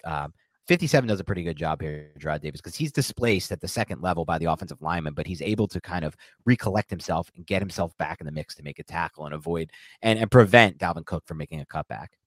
It's a weak side run in 12 personnel too. Double Y set to the boundary side. So they're running to the field side, trying to really abuse this B gap. And you can see how Ezra Cleveland gets a clean release up to Jalen Smith. But there's that cutback lane with Ed Ingram also getting a clean release up to Jarrad Davis. And look, Julian Love is way deep there because the Giants are running so many split field coverages. And he would be that alley defender if Jarrad Davis doesn't kind of recollect himself to make this tackle. So it's a pretty good play, despite the fact that Ed Ingram was able to get hands on him by Gerard Davis. Yep. And that's going to set up a 2nd and 3 play that is similar in some ways to some of the stuff Kafka did earlier in the season, just a play action bootleg out of a double Y set designed to get the ball to Munt, and Cousins gets rid of it really fast and beats the Giants here for a 12-yard gain. Yeah, Johnny Munt, the third tight end here, with Herb Smith having an impact, and TJ Hawkinson, he makes his nice catch for 12 yards. Giants run a nickel blitz, too, on this play to the other side. You can see Nick McLeod, who's in press over Justin Jefferson, and the Giants decided to blitz that side. And look, now it's going to be on, I think that's Julian Love by himself on Justin Jefferson. So you didn't see a lot of that in this game. Giants try to get pressure, and they get, I guess you could say they lost because of the tight end chip, even though it wasn't to the Justin Jefferson side. Gerard Davis also blitzes, as you can see. Yeah, it was just a good play by Cousins, I thought, on this one for sure. But next play is a 1st and 10 after that little 12-yard gain. And the Giants don't respond with base despite the Vikings going to a 12 personnel look. They do that play they ran a little bit earlier with the fake pass, and then they run the ball to Cook. But Dexter Lawrence wasn't having any of this, and it's just a 3-yard gain. Yeah, when they did that last time, it was Jelly on the field, and now Jelly on the sideline. Dexter Lawrence like, nah, son, he just closes that, man. That's what would have happened. This huge difference. And this is so consistent, too. You rarely see Dexter Lawrence in a single block, even on double teams, just get blocked out of his gap, leading to a huge run, right? Like that just doesn't happen with Lawrence on the field. Yep, you're exactly right about that. And that'll set up a 2nd and 7, cover 1 look. They're bracketing Justin Jefferson again. They don't want to let him beat them. And they're going to try the slant anyway to Justin Jefferson. And you could just see this was one of the 2 plays in the game that really showed to me the difference having Xavier McKinney makes, just his ability to break on this throw, get his hand in there, basically textbook coverage, because it's not a pass interference, tip it up and almost allow his safety here, Julian Love, to make an interception. It was really close, dude. They came so close. I was hoping this was going to be ruled in our favor, but I think it was ultimately the correct call to be incomplete. But I just love this play from Xavier McKinney. It's an excellent play from Xavier McKinney, and it's also the scheme. We're not going to allow 18 to beat us. So the Giants are in that quarters look pre-snap, and you're going to have kind of like a cover 3 rotation where you're not going to get Xavier McKinney to drop into a 4th. He's going to buzz down and watch where his eyes go, right to 18. If you're going to run a deep dig route, if you're going to run some sort of horizontal cross, I'm right here. So Adoree Jackson can play outside and off coverage, preventing a big play and also preventing any kind of comeback route or anything to the outside, because you have Xavier McKinney, you have that help. And watch the transition. Just transitions, and then Xavier McKinney's like, okay, he's coming inside. Let me flash my eyes. Kirk Cousins is already rearing back. Xavier McKinney's in a position to make the interception. I actually think this ball, not the best decision to throw it with McKinney there, but this ball is thrown to the outside portions away from McKinney. He gets his hand in there, but it's almost catchable, even though it would have been really, really difficult. Definitely shouldn't have been thrown. But I love seeing the secondary be that together in their coverages and how they pass routes off. That's excellent defense right there. And that's another and the system they don't even do this either. They don't even run quarter a lot, Dan. Yeah, they don't run. You're right about that. They do not run those types of those coverages where you need the communication to be so good on the back end. But it's good to see that despite the fact they don't have a lot of reps with it, when they do run it, they are on the same page. And I think a big part of that is having McKinney on the field. And I think I said cover 3 match before. I think this is more of a cover 1 buzz. But it seems like this is a zone technique to the Justin Jefferson side. So it's just like a bracket type of coverage on that side. But you can see there's man coverage on the opposite side of the field, which a lot of defenses do. And that's going to set up a 3rd and 7. Good opportunity for the Giants to get off the field, but they are unable to in this situation here. You got a great rep here from one of their best players, Dexter Lawrence, but ultimately the Vikings are able to hit the in-breaking outside slant to Hawkinson versus Landon Collins in a one-on-one matchup. And I thought it was interesting, Nick. This is a bigger picture thing, but later in the game, you saw, especially on that final drive and the one before it, they changed what they wanted to do. They ultimately ended up having McKinney match up against Hawkinson for those key plays, because I think they adjusted to the fact that, this wasn't a great matchup for them with Hawkinson against Landon Collins. Absolutely. I thought that was a really, really wise thing to do on that last drive. And we talk a lot about how Mike Kafka uses these stacks, right? This is to the field side, but still watch the release of the outside receiver, TJ Hawkinson. He follows right underneath Adam Thielen. He's going right mirroring Adam Thielen. That's going to force Landon Collins to work over the top, just in case that's an out route, which we saw in the red zone on that first drive. But instead, it's just opening up space to the middle of the field where Dory Jackson, who's in the slot, is going to be cleared out by Justin Jefferson with the help over the top. That's just excellent scheming. Tip of the cap to Kevin O'Connell right there. And we can watch the end zone angle just to see Dexter Lawrence run through Ezra Cleveland. And this is a great individual rep, but at the same time, I know there's a lot of offensive line guys that would be like, look at the feet. And the feet get tangled up. Bradbury kind of trips Ezra Cleveland, which is one reason why this actually happened, this dominating looking. Yeah. And something about your point before, it's like when you break it down like that, Nick, and when I watch it on the film, I do think that these teams that are not running what you just said, like bunch and stacked receivers, and are just because there still are teams that are running like the 2 outside boundary guys and the slot guy lined up like 5 yards off of him in the middle. I really do think it puts them at a massive disadvantage. It makes it so much easier to cover. This is a lot harder to cover. Like you said, Landon Collins has a tough responsibility here when Hockenson runs right underneath Thielen here, because he has to respect the out. And on an inbreaker, he has to work through traffic to get to the inbreaker, and he's at a massive disadvantage here. So I just feel like, generally speaking, NFL terms and offensive terms, like the teams that are running the more traditional offenses these days with just boundary guys and then the slot guy, it makes it much easier to defend. Much easier to defend. And Cliff Kingsbury is no longer a coach, if that's who you're referring to, right? No, but Garrett too. Garrett did a lot of that as well. Mike Kafka abused the stacks, right? He's been abusing the stacks basically since the last Minnesota game. It's been a big part of this passing offense. And when you're running against a man coverage look, as we see right here, it's very difficult for that defender to assume TJ Hockenson. You can banjo it up, but you have to have really good communication. And on certain routes, it's not even great because Darnay Holmes is going to glue to that inside hip.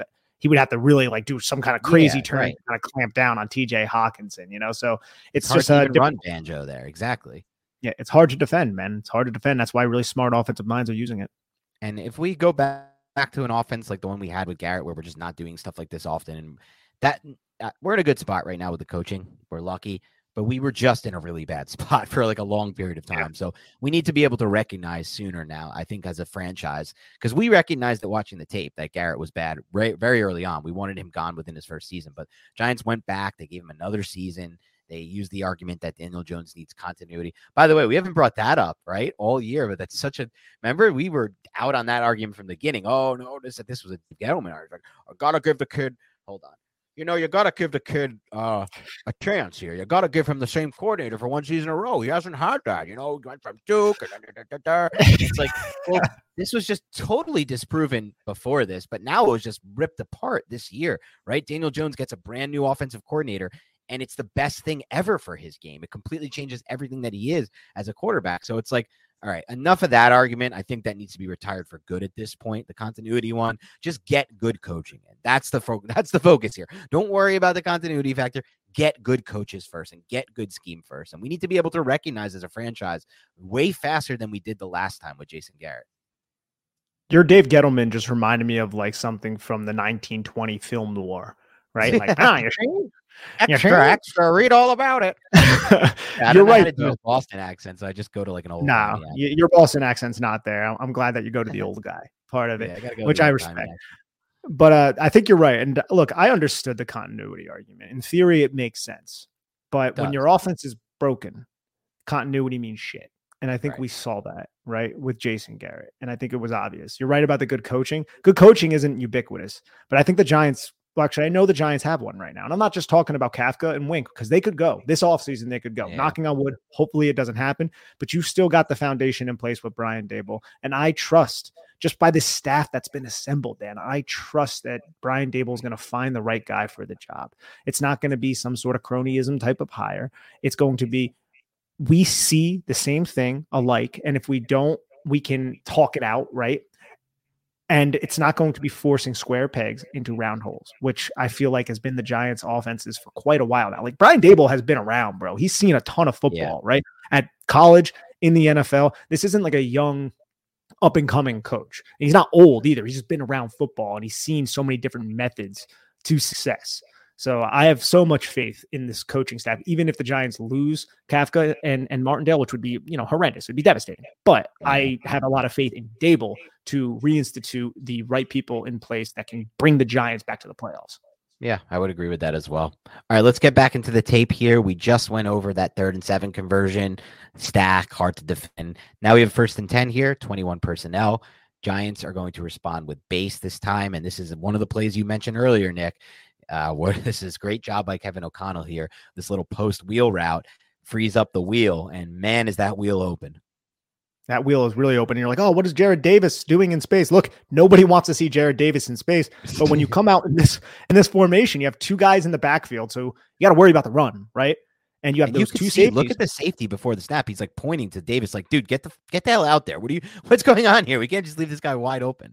But on Davis is like, bro, I can't cover a wide receiver in space. Yeah. Like, what the hell? Like, that's a terrible spot for Gerard Davis to be in. But by switching to 21 personnel, Kevin O'Connell is forcing the Giants' hand to match with base instead of nickel. And when you're in base and you have 3 guys on the line of scrimmage and those 2 edge rushers, that's 5 guys allocated on the line of scrimmage. You just have 2 linebackers if you want to play split safety looks. So now it's Gerard Davis who has to assume that number 2 receiver. That's a terrible situation. I'd rather see Jalen Smith there, but even that would have been a terrible situation, more than likely with that same end result. So Davis is just in a really tough spot. And that's exactly what Kevin O'Connell wanted. He runs a post wheel with that little hezzy route right there, a little hesitation. And look how wide open he is. He is so wide open up the sideline, Adam Thielen. Yeah. And Thielen's pissed because he thought he should have been a touchdown. Yeah, good. Actually, a pretty good job by Love to close this out and prevent this from being a touchdown. Yeah, Love's a smart player, but that's a terrible situation for the Giants defense to find themselves in. Base personnel with Gerard Davis over your number 2. And that's exactly how Kevin O'Connell exploited that thing pretty easily. So good job by him. It's going to happen against good coordinators sometimes. So now you got a 1st and goal situation. 22 personnel here, bringing Ham back into the mix. And honestly, this is pretty damn well blocked by the Vikings here. Even Dexter Lawrence with a rare loss on a rep. This is basically like, I feel like we've probably had like 1 to 3 times this season we've even said he's lost a rep, but here he does lose this rep. Yep, Ezra Cleveland gets the best of him. Help from Garrett Bradbury to stick him, and then you can see Dex's knee is on the ground. Ezra Cleveland just finishes him off, and Jalen Smith does a solid job kind of fighting off Garrett Bradbury. See right there, he stacks him, sheds him, but he kind of gets tripped up by Dexter Lawrence, and then he makes that hit. Dalvin Cook, very powerful run because Jalen Smith kind of gets carried a little bit, but solid overall play from 54. Yep. I agree with that. And that sets up a 2nd and goal here. And you're just going to see a big miscommunication from the Giants and ultimately 3 people in the area of Justin Jefferson and nobody in the area of Irv Smith for the easy. Yeah, we're going to see that right here. It's a touchdown to Irv Smith, whose first healthy game back. You see how the Vikings are using tempo. Giants are scrambling. And who's in the backfield? It's Justin Jefferson. You put Justin Jefferson in the backfield and then you use tempo. So the Giants have no way to get to their checks, right? They have no way to really know exactly what's going on, who has who, where's Adoree Jackson going to align. And then Irv Smith just runs the corner and everybody takes Justin Jefferson because the Giants aren't on the same page. Yeah, and that's just going to happen sometimes when you face tempo, when you face a player like Justin Jefferson. So many resources need to go in his direction there. But ultimately, it's a play the Giants definitely wish they could have back. Oh, 100%. But, sometimes it's going to happen. And like we said several times, Kevin O'Connell's a good offensive coach. Yeah, he's a damn good coach. And so things like that happen against good coaches. We'll roll into the 6th drive here. This was a 12-play, 56-yard drive that ended in a field goal. The Giants, again, got a little bit lucky here with that false start on 3rd and 1, I believe it was, which forced the Vikings to decide to play a field goal. But at the same time, they also made a couple really good plays here on the series. So we'll start out with the 1st 10 here. And you'll kind of see just the attention that Justin Jefferson gets here. Like, this is a rare cover 1 look from the Giants with only a middle field closed, with a middle field closed look. And yet all the focus is on not letting Justin Jefferson beat him. So what happens? It does open up a little bit of a void in the middle of the field for Adam Thielen. It's cover 1. So instead of having Gerard Davis in man coverage, they're going to actually bring Julian Love down in the box and have him assume Johnny Munt. As you'll see on the play action rollout, 20 matches 86. It's a bunch of defensive backs who are going to be in coverage, but Moreau kind of gets beat by Adam Thielen on this deep dig route a little bit, even though he's in solid coverage. That's solid, I'll say, maybe adequate, but ends up being a 1st down. Yep, and that leads to a 1st and 10 situation. They go back into their 22 personnel with Ham on the field, and they're just going to run a little pitch out here. And I thought this was the play I was referencing earlier, by the way, Nick, in the preview. This is the type of stuff I like to see from a linebacker here. Jarrad Davis, I like the way he played this, and I thought he did a good job preventing this from being a bigger run. The last play was 21 personnel, but now it's 22. So you have two linebackers. So it's a double Y set in I formation, and the Giants come out in base, and you're right. Jarrad Davis sheds Ezra Cleveland, gets outside to the numbers to just at least trip up Dalvin Cook. Right. And that's all I want. I just want making contact with these runners sometimes. And Kayvon Thibodeau, man, he's the edge rusher. He's just expanding outward, trying to contain. He has two blockers who are on him, and he works through. And I'm wondering if he was going to be able to make this tackle. Maybe not, because CJ Ham is there to kind of throw that block on him. But that just kind of goes to show that Jarrad Davis actually, this is a pretty damn good rep, especially since he had to work through contact from a blocker who got up there really, really quickly. Exactly. That's a great rep from Davis. If you're looking for his best rep of the game, to me, this is that one. And he'll set up a 2nd and 6 situation. They're still in 22 here. So very heavy personnel. They're going to run a quick out hitch here to Justin Jefferson. Yeah. And Adoree Jackson's just right on top of him to make this tackle. Yeah, this is the difference where you look at some of our past games without Jackson. We don't have corners who are coming up that fast and making that tackle. Especially from that kind of depth, leverage. Right? Yep. Yeah, he's off, but he realizes it really quick.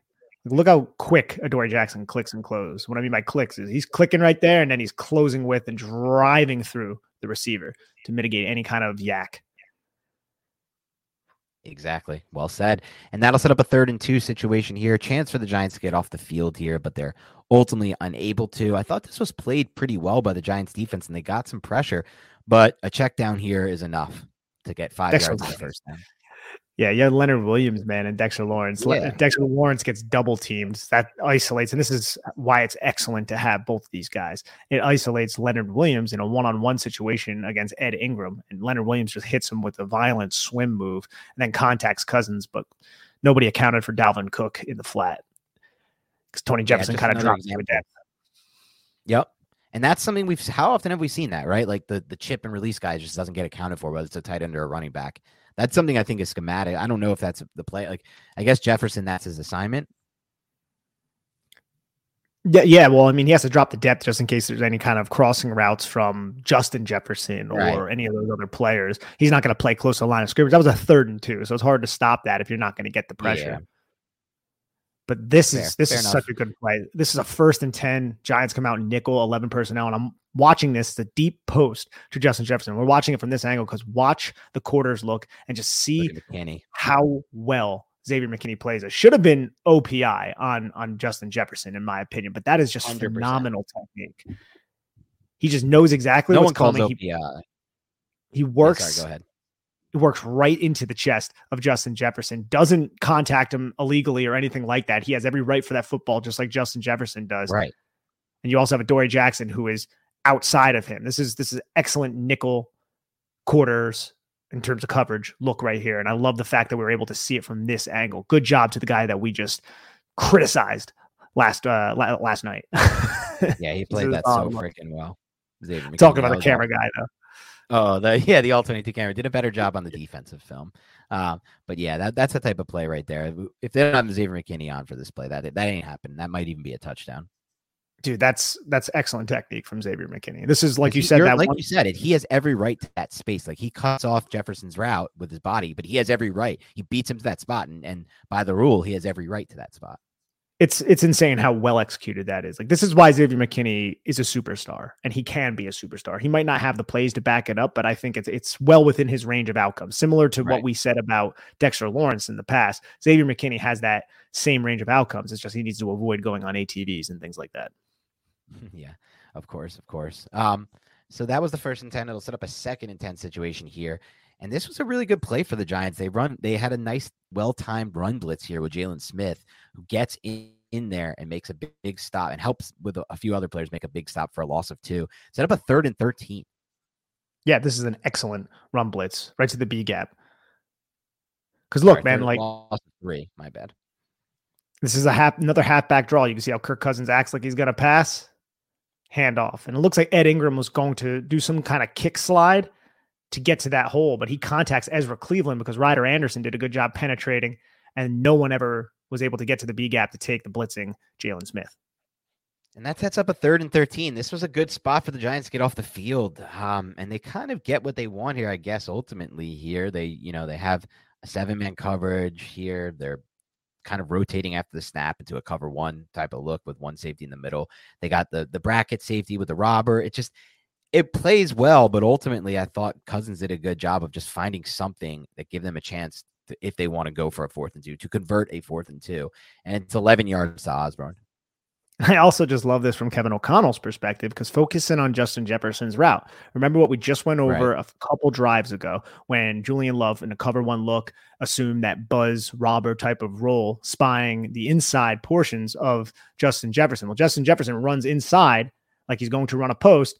And what happened the last time he did that? Adoree Jackson kind of faded a little bit, right? Like kind of took the acceleration off and kind of faded away. This time, Adoree Jackson kind of does that, but Kevin O'Connell tells Justin Jefferson to run back to the outside to kind of work into Adoree Jackson's blind spot. He's open there for Justin Jefferson and Kirk Cousins. He's open. And that's a nice adjustment off of a cover, off the same play that we saw before where the Giants ran cover 1 and they were taking away the inside portions of the field. So I just like that from an X's and O's standpoint.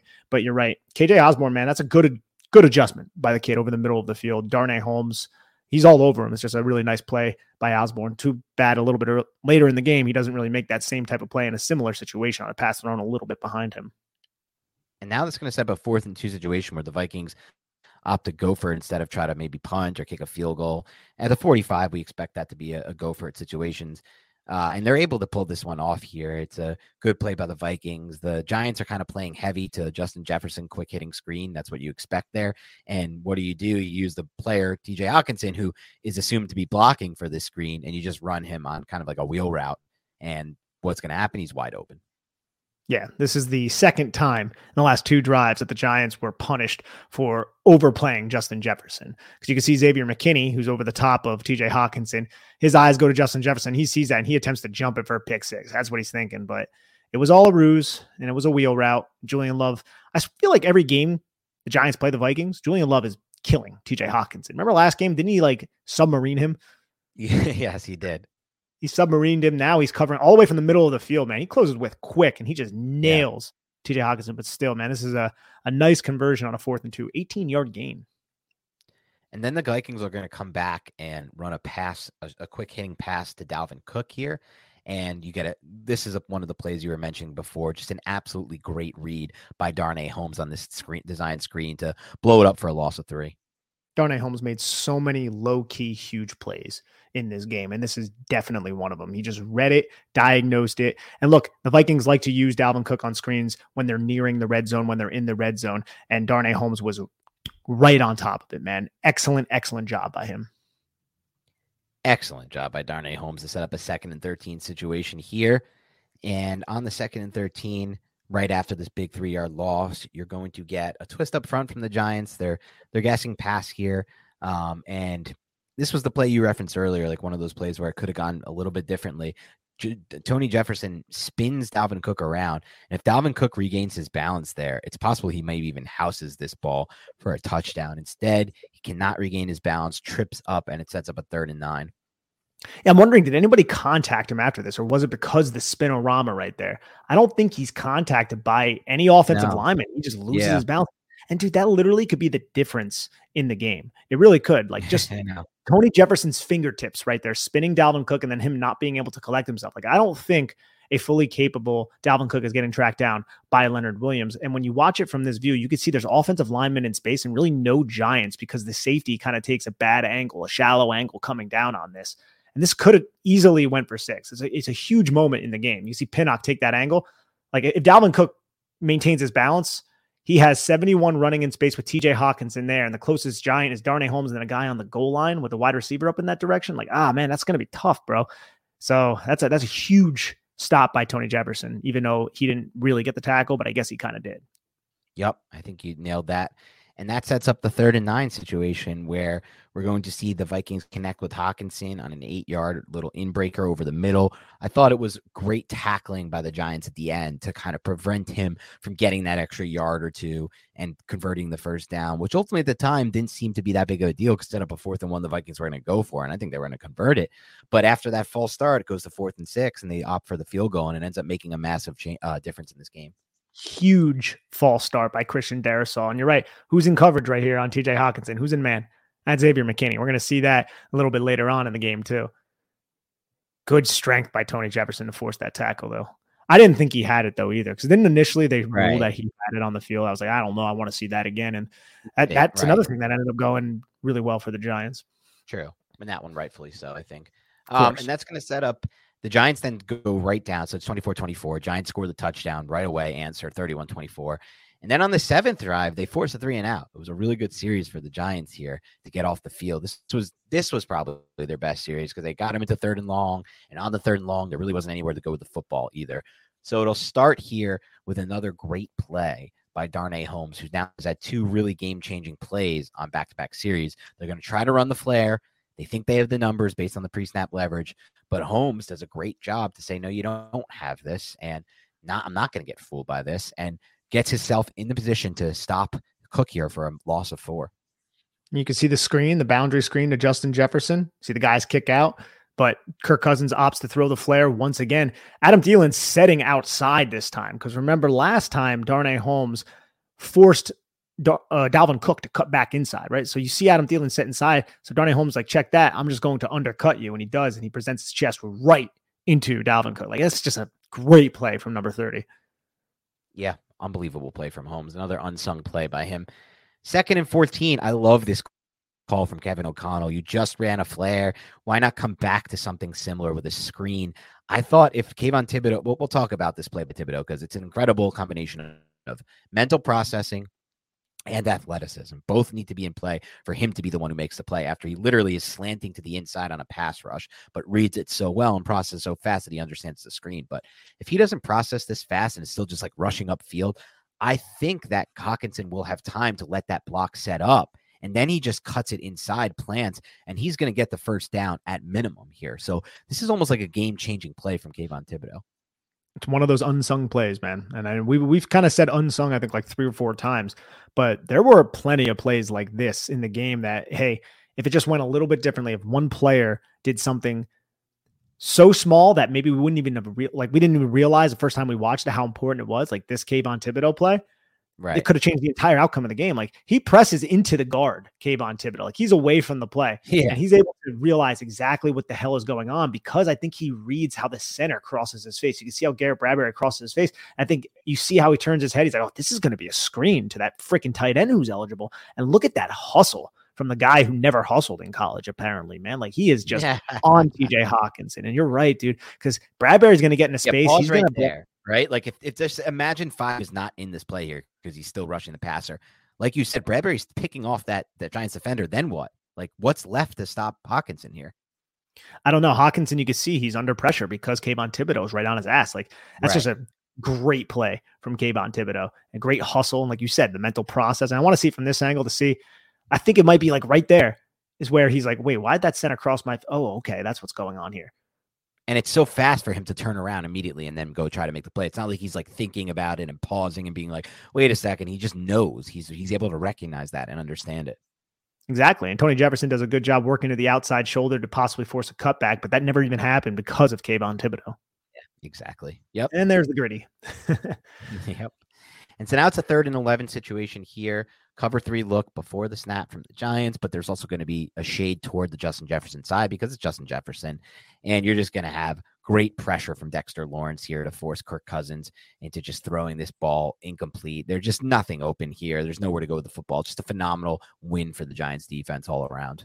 Everybody drops to a depth at the second level, and then you could see how Julian Love is just bailing from the outside the hash all the way to the other hash, just in case to play inside coverage on Justin Jefferson, who was being assumed by Adoree Jackson on the opposite side. You can see Cousins thinks about throwing it that way, but he didn't love the fact that Julian Love was over there giving inside help to Adoree Jackson. Let's watch Dexter Lawrence get some pressure, as Dexter Lawrence is one to do. just kind of bench presses Garrett Bradbury, and then Kirk Cousins gets hit. Dalvin Cook doesn't catch it. Exactly. And so that sets up the 8th drive, the final drive of the game for the Vikings. The Giants make the stop. Obviously, it didn't start out great with that roughing the passer, but ultimately they did a great job to bog down. So we're going to run through these final 6 plays. It's 39 yards with a turnover on downs. They started with just under 3 minutes on the clock. The 1st and 10 play here is a really good play from Dane Belton here, who was in the game due to an injury to Jason Pinnock. Had to be, as a rookie who's getting the call late in the game, and he's able to stop this underneath throw for 6 yards. This is a quarters look, so they're keeping everything in front, but it still requires good tackling, good sound tackling, and that's what Belton gives them here. Yeah, he's not in the quarter's responsibility either. He's the middle hook defender, just dropping, and he just stays right on top of TJ Hawkinson. Look, if you want to catch the football for a couple yards, I'm going to tackle you right away, and the rookie did that. Exactly. And that sets up a 2nd and 4 where we get the roughing the passer. We're not going to show that, but it was a roughing the passer. We don't need to show that. We opted, I had it up. I was going to send it to Nick to put up. And I was just like, you know what? I don't want to see this atrocity again. It's just going to tilt me all over again because I got so angry watching that play because it obviously should have never been roughing the passer. And I am the type of person who, if the Vikings had gone down unscored, I would have been furious about that call for a long, long time. I hate game-changing calls by these stupid refs, these old-ass refs who can't see the game right. It's so fast. They're making mistakes all the time. That was one of them, and I'm happy it ultimately didn't end up mattering. But we'll fast forward to this 1st and 10 here. It's an empty stack. You get the slant to Hawkinson. This is just a good pitch and catch for 13 yards by the Vikings. Yeah, very good pitch and catch for 13 yards. You can see how Hawkinson sets to the inside, works around with the drag route, who just kind of sits against zone coverage, fields his own coverage, just sit. TJ Hawkinson kind of crosses into that throwing window, and this is a contested catch because I felt like Darnay Holmes was in good position to knock the ball away, but TJ Hawkinson is a damn good tight end, as Giant fans are finding out. This ends up going for a nice game. Yep, and that sets up the next play here, which is a 1st and 10 situation. You're going to have looks like a cover 1 look with a 4-man rush as the Giants rotate to just that single high look, and they try to check down here to Dalvin Cook. This is one of the, I put out like my 5 or 6 biggest, unsung hero plays of the game. This one wasn't on it, but when I rewatched the film, Nick, I was like, you know what? I want to give some props here to Dane Belton here because I thought he did a great job of closing here, and I thought he did a great job of kind of understanding the space that he had, right? Like toward the space that the runner, or the receiver, I should say, Dalvin Cook here had toward the sideline and what he wanted to do here. Dalvin Cook wants to cut this back to the middle of the field, and Dane Belton takes that away while fully understanding that even if he takes that away and leaves himself vulnerable toward the sideline, there's just not really enough space for Dalvin Cook to make that move and then still get up the sideline. That's basically exactly what happens, right? Like Cook stabs toward the inside, Belton plays the inside, and then he goes outside, and he does kind of beat Belton, but at the same time, at that point, he's too tight to the sideline and can't stay in bounds.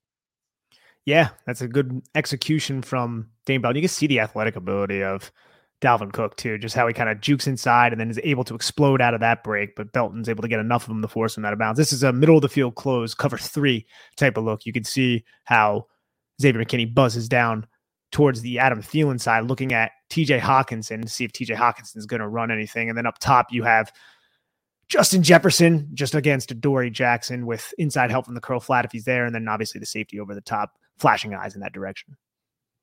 Exactly. And so that's going to set up a 2nd and 10 situation here.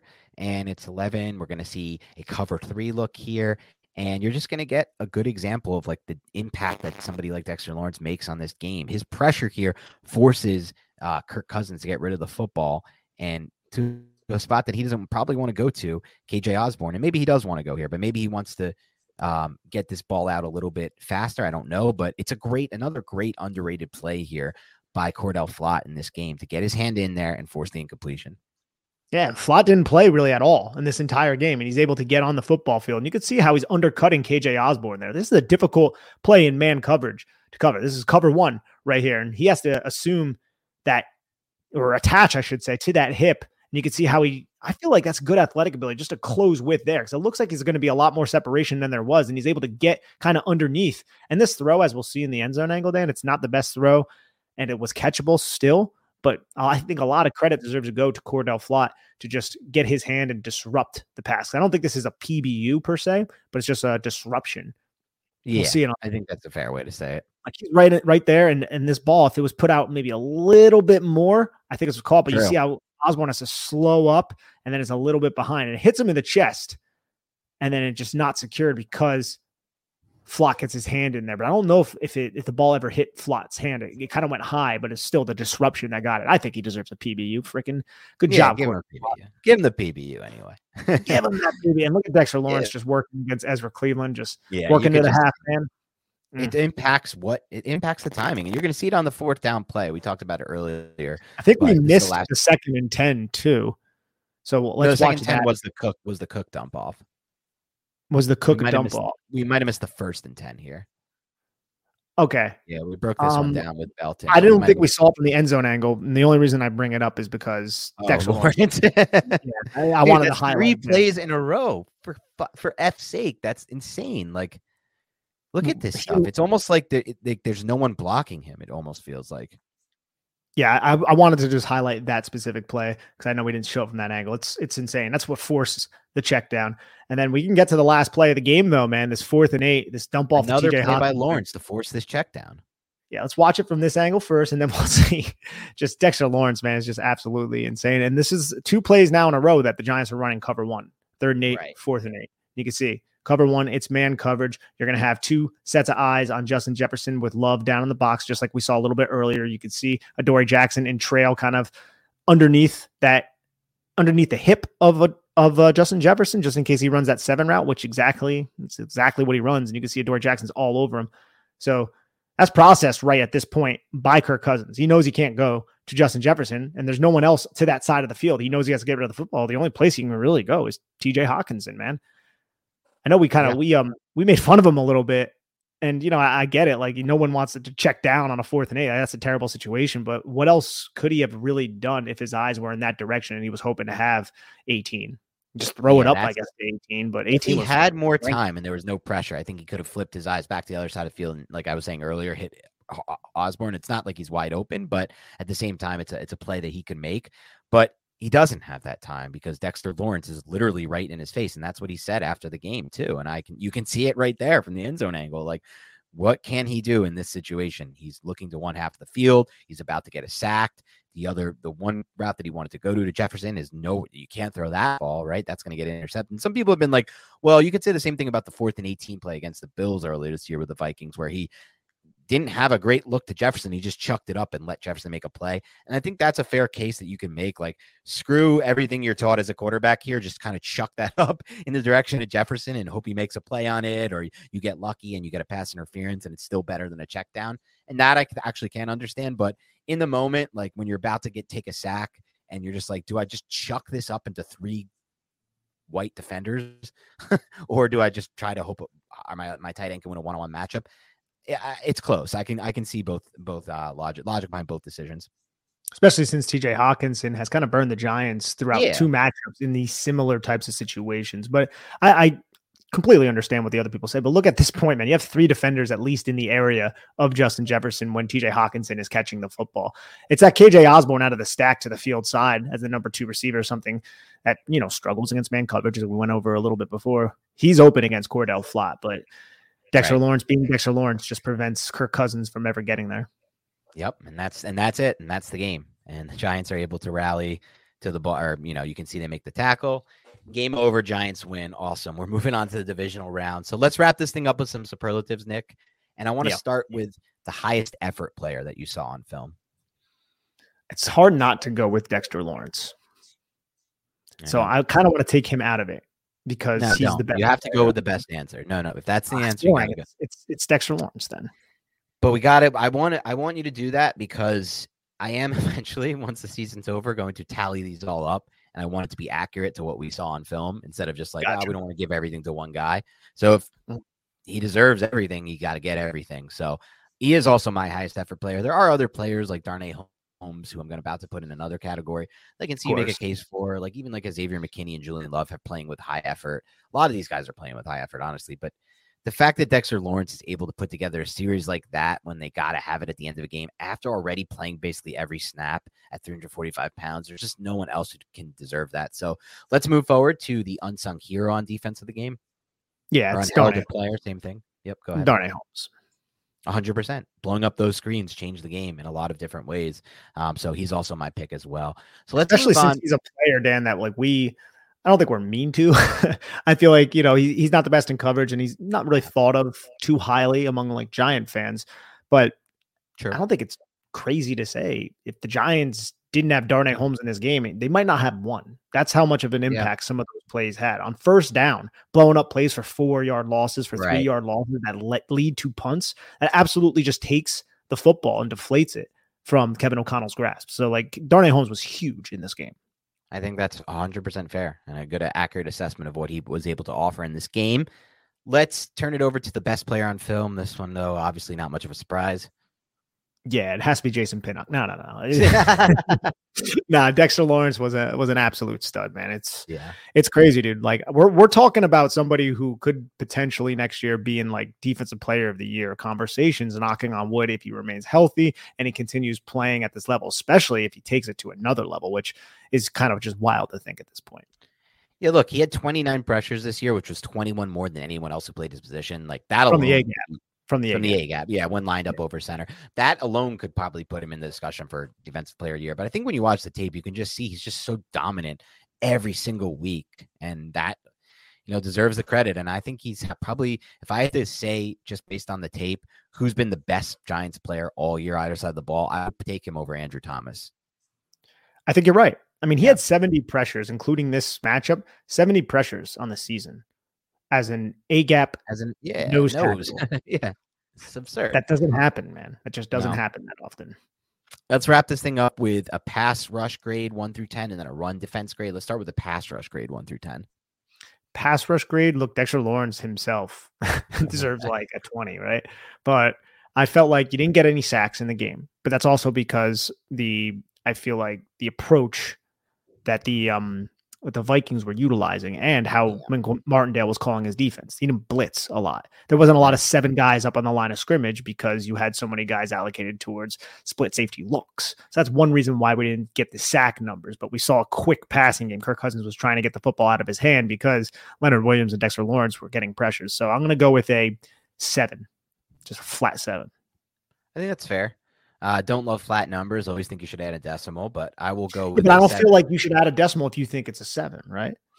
Yeah, that's fair. That's fair. There could be some flat numbers, so we'll give it to you. I think you won that argument. I'll go 7.4 here, like kind of in that 75 percentile type range. I love what Dexter Lawrence did. I like a lot what Leonard Williams did as a pass rusher in this game. Wasn't the best game pass rushing outside of those two, but like you said, part of that is the context. They didn't blitz a lot in this game, so you're not going to get a lot of sacks and pressures if you're not blitzing. But even so, part of the reason I have such a high grade, despite only blitzing 22% of the time, they're able to pressure Cousins 45% of the time, so almost double those snaps. I think it was 45.4. So that to me alone shows that it should be a decently high number. Okay, how about run defense grade? Let's wrap up there. Run defense, look, again, it wasn't as good as probably we would like, and this isn't a power gap team, but I think a lot of that was also from a scheme standpoint and how the Giants played it and the Giants personnel. So considering all of those factors, I'm not going to be as low as maybe some might suggest. I'm going to go with a 6.4. I think that's fair. I'm going like 5.5 range for me. 5.5 is the number I'll go with. I think the context has to be considered. Like, how many times are Giants using 7 defensive backs on the field? Like, it's going to be hard to stop the run when you have that kind of personnel package in. So with that said, though, there were still a lot of situations where I just felt like the Vikings were able to get what they want in the run game. And that's just kind of how it's going to be. We know what we got there in this run defense until next year when we upgrade the personnel. So that's it for the Giants Big Blue Banter Defensive Film Podcast, the wild card round. Keep it locked and loaded on the Big Blue Banter Podcast. More content coming your way. We already previewed a bunch of it yesterday, but keep it loaded. Maybe a mailbag we'll throw in there too, like end of the week type thing. We'll discuss that. We'll see where we're both at with everything else going on in our lives. But we're definitely going to do a State of the Giants type preview Q&A with the entertainer like we did last week. We're definitely going to do a preview podcast, and we're still working on who we're going to bring on for that. So those are things that will be locked and loaded for sure coming up the rest of the week. Thank you. Have a good rest of your week, and happy birthday, Nick. Thanks, buddy. Yeah. And make sure somebody sings you the birthday song tonight. I'm not really bad at it, Yeah, I'm okay. But let's go Giants, man. This is an exciting time. It really is. Thanks again for everyone supporting us as well.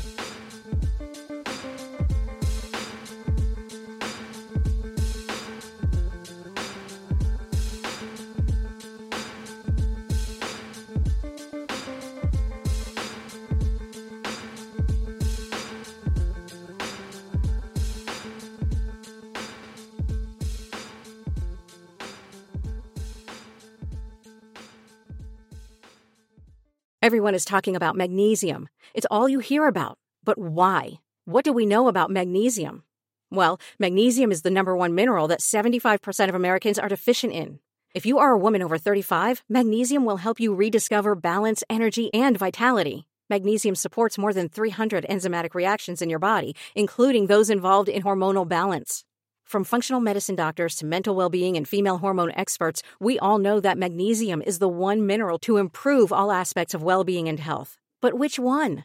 Magnesium Breakthrough from Bioptimizers, the trusted choice recommended by leading experts with 7 best-absorbed forms of magnesium to ensure your body receives the support it needs for overall well-being. Go to bioptimizers.com/balance today and use code BALANCE10 for 10% off. Support your journey to wellness at bioptimizers.com/balance.